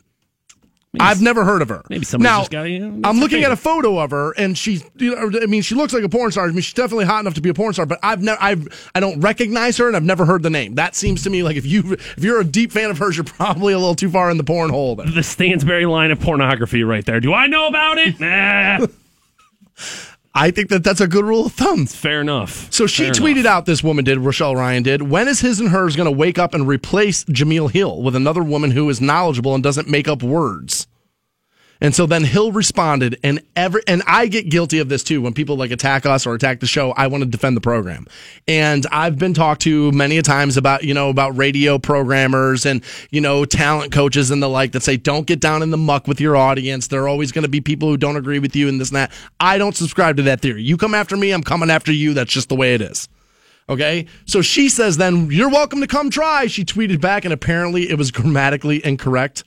And then Jameel Hill later then pulled that post down, and I would imagine because of the grammatic, errors in that tweet. And that's going to happen with Twitter and Facebook. I hate when people are like policy cops on like spelling and that kind of stuff in tweets. It seems a little like, I don't know. It's a little annoying. Well, if you're calling somebody stupid and saying that they're not capable of doing something and you can't use grammar correctly, I understand. Well, no. Jameel Hill is the one that didn't use the grammar properly. Well, I mean, she's saying like, oh, you're welcome to come try. Okay. You know what I mean? Like, all right, I see what you're saying. Listen, I'm not like a grammar Nazi who's coming around telling you to, but if you're trying to sound intelligent and you can't use the correct you know what I mean? Yeah. Then there is a little bit There's a little bit of like, get off your high horse there. Right. So so then this porn star then responds back to her, says, I would love to come on the show and try to do this, but I don't think that that ESPN wants women in her profession, she says. Of course not. I don't know, dude. You seriously? I mean, ESPN's they're the company that started covering the WWE this last year, and even you, the biggest WWE fan I know, says, "Oh, that's weird." They're starting to get down in the muck a little. Yeah, but that's a far leap from pornography. You know what I mean? Like to talk to a WWE superstar on Sunday nights. America, you should really open your arms up to porn stars being on TV on regular programs. You know why? Because you're judging that woman. And let's be honest, love trumps hate, America. Love trumps hate. You can't hate these porn stars. You can't just tell them that all they're good for is porn. You got to let them on your regular TV shows because love trumps hate. You judgmental bastards. Love trumps hate. So the Big Blue fan, she lives in Sin City, Rochelle Ryan does. Imagine that, because that's where a lot of the porn is made these days. She says, I think his and hers is the TMZ of the sports world. Now that's giving them a compliment, right? If somebody said to me, yo, dude, your show's like the TMZ of radio, I'd be like, thanks. Did you just tell me my show is the most profitable and one of the most recognizable brands in broadcasting? Thank you. Yeah, TMZ is doing pretty good. TMZ, dude, I don't trust anything until TMZ says it. Especially, dude, when somebody dies, I don't trust anything until TMZ says it. So, just kind of funny there. I would tell Jameel Hill, he probably better off not getting down into a war of words with a porn star. Yeah, and I mean, there's a little bit of like, dude, you have to recognize your position. She's coming at you for a reason because you're higher up on that. Dude, sometimes you got to act big dog and like, yeah, here, I don't even hear you barking at me. That's how big I am. Right, exactly right. Exactly right there. So like I said, a college football player said, nope, I'm not coming back my senior year. I'm going to forego it. I'm going to enter the draft, and it will, I guarantee you, it will affect what the Browns do on draft day. We'll get you clued in next. Hang on. Rock 106.9. Welcome back to the Stansbury Show on Rock 106.9. Online for you, WRQK.com. Again, win your way into the iHeartRadio Music Awards at 11 a.m. Fishheads has your next opportunity to win your way out to Los Angeles. So even if you hate the music, it's just like, dear God, get out of Ohio for a little while. Basking that LA sun there. Yeah, get the bubbles going and get yourself a little tan. Fishhead, next opportunity. Los Angeles. We'll do it again for you at 9 a.m. tomorrow as well. The national championship game, NCAA football and national championship game, is this evening. Clemson taking on Alabama. And I'm inclined to just say Alabama's going to roll just because that's kind of what the media tells you. And it's like, they're great and they're all this stuff. But I got to tell you, my gut says Clemson. And I've gone against it a few times recently, and I've been wrong. So I'm going to say Clemson by 3. And they're probably going to get blown out. Alabama's going to win like 40-0. But I'm inclined to believe that Clemson gets the upset here. So we'll see what happens there. The game kicks off tonight, 8 p.m. Jeez Louise, 8 p.m. national championship. Yeah, which means 8:30. I mean, by the time they're done, it would, with announcements and all that stuff, it's going to be 8:30, 8:35 by the time they kick the ball off. And honestly, I know we're in the minority here, but that's late for us. Dude, that's late for anybody. I'm sorry, dude, but we're talking about a 3-hour football game minimum here. Minimum. So if we're starting at 8:15 start time and 11:15 end of the game on a Monday? Well, what's halftime like in the national championship game? Is it like the Super Bowl? Is it longer for performances? performances and stuff like that? I'm going to assume it's not long as the Super Bowl, but I would assume it obviously is no shorter than your average NCAA halftime. I think it's 15, and it's going to be a little longer, right? I would imagine there's a performer. I don't know. I don't know what's going on with that, but I would imagine that there's somebody. You're not going to have a national championship game without some spectacle at halftime. I understand that you can't necessarily. It's probably the bands, right? Yeah, but I mean, still, you're gonna give them an opportunity to shine. They each play there. Yeah. I understand it's a national championship game, therefore you do have to factor in the West Coast being 3 hours behind us. But dude, start that. I guess I start it earlier, then it'll be over earlier. And I just asking people on the East Coast to stay up till 11:30 at night for two teams that they don't care about. It's crazy. Even if you wake up at 7 a.m., that's pretty late to stay up. So yeah, you're right about that. I don't know if they're ever going to try to move them up. Do it on a Saturday. Why don't you just do it on a Saturday? It's the national college. That is college football day in America. Saturday. It is. And why would you do it on Wait till Monday? Why would you do it on a weeknight? On the worst weeknight there is, too. Right. It makes zero sense. Yeah. I would co-sign Saturday night. I say the same thing about the Super Bowl. Move it to a Saturday. You know why they don't play? I think I figured this out. You know why they don't play the national championship game on a Saturday night? It's because what starts to happen now with the NFL? You got Saturday games because of playoffs. And so they're probably trying to stay out of each other's lane there. My guess is that's what's happening there. Yeah, at that point, I guess I would just say, well, you guys need to sit down with a calendar together and be like, okay, well, we're taking this Saturday night. You guys move this one. You know what I mean? It could be done. Figure that out. If you got both entities involved there, it could be done. Who do you think wins tonight? I obviously your head says Alabama. One of my best friends went to Clemson, so he's a huge Tiger. And there's a part of me that's just like, dude, I hope they win for my buddies. So. I want them to win because I like when stories in sport change. Right. I like when stories in sport change, and so I want Clemson to win. My head says Alabama. My gut says Clemson. I'm going to choose to go with my gut this time around because my gut said Trump, but my head said Clinton, and my gut was right about that. And so I'm going with gut here. So I'm going to say Clemson by 3. I have not bet the game as of yet, but I probably will before kickoff. I'm going to let the line do what it does. National championship games normally they'll move around just a little bit. I'm going to let the line do what it does the rest of the day, and then I'm going to place my bet. Now, coming out of the University of North Carolina is Mitch Trubisky, an Ohio kid. I believe Menor is where he's from there, and he's said now that he is going to forego his senior year and he's going to enter the NFL draft. And he's talked about before, apparently, while being at North Carolina, about how homesick he was being there, and he wanted to go home. And home's one of those places where you're always going to find yourself being again. And people are starting to say that this is him him sending messages out. Hey, Browns, I want to come there. And there are hundreds of people all over my Twitter that are telling me, dude, we need to take Trubisky. We need to take Trubisky. We need to take him. Now, here's the thing.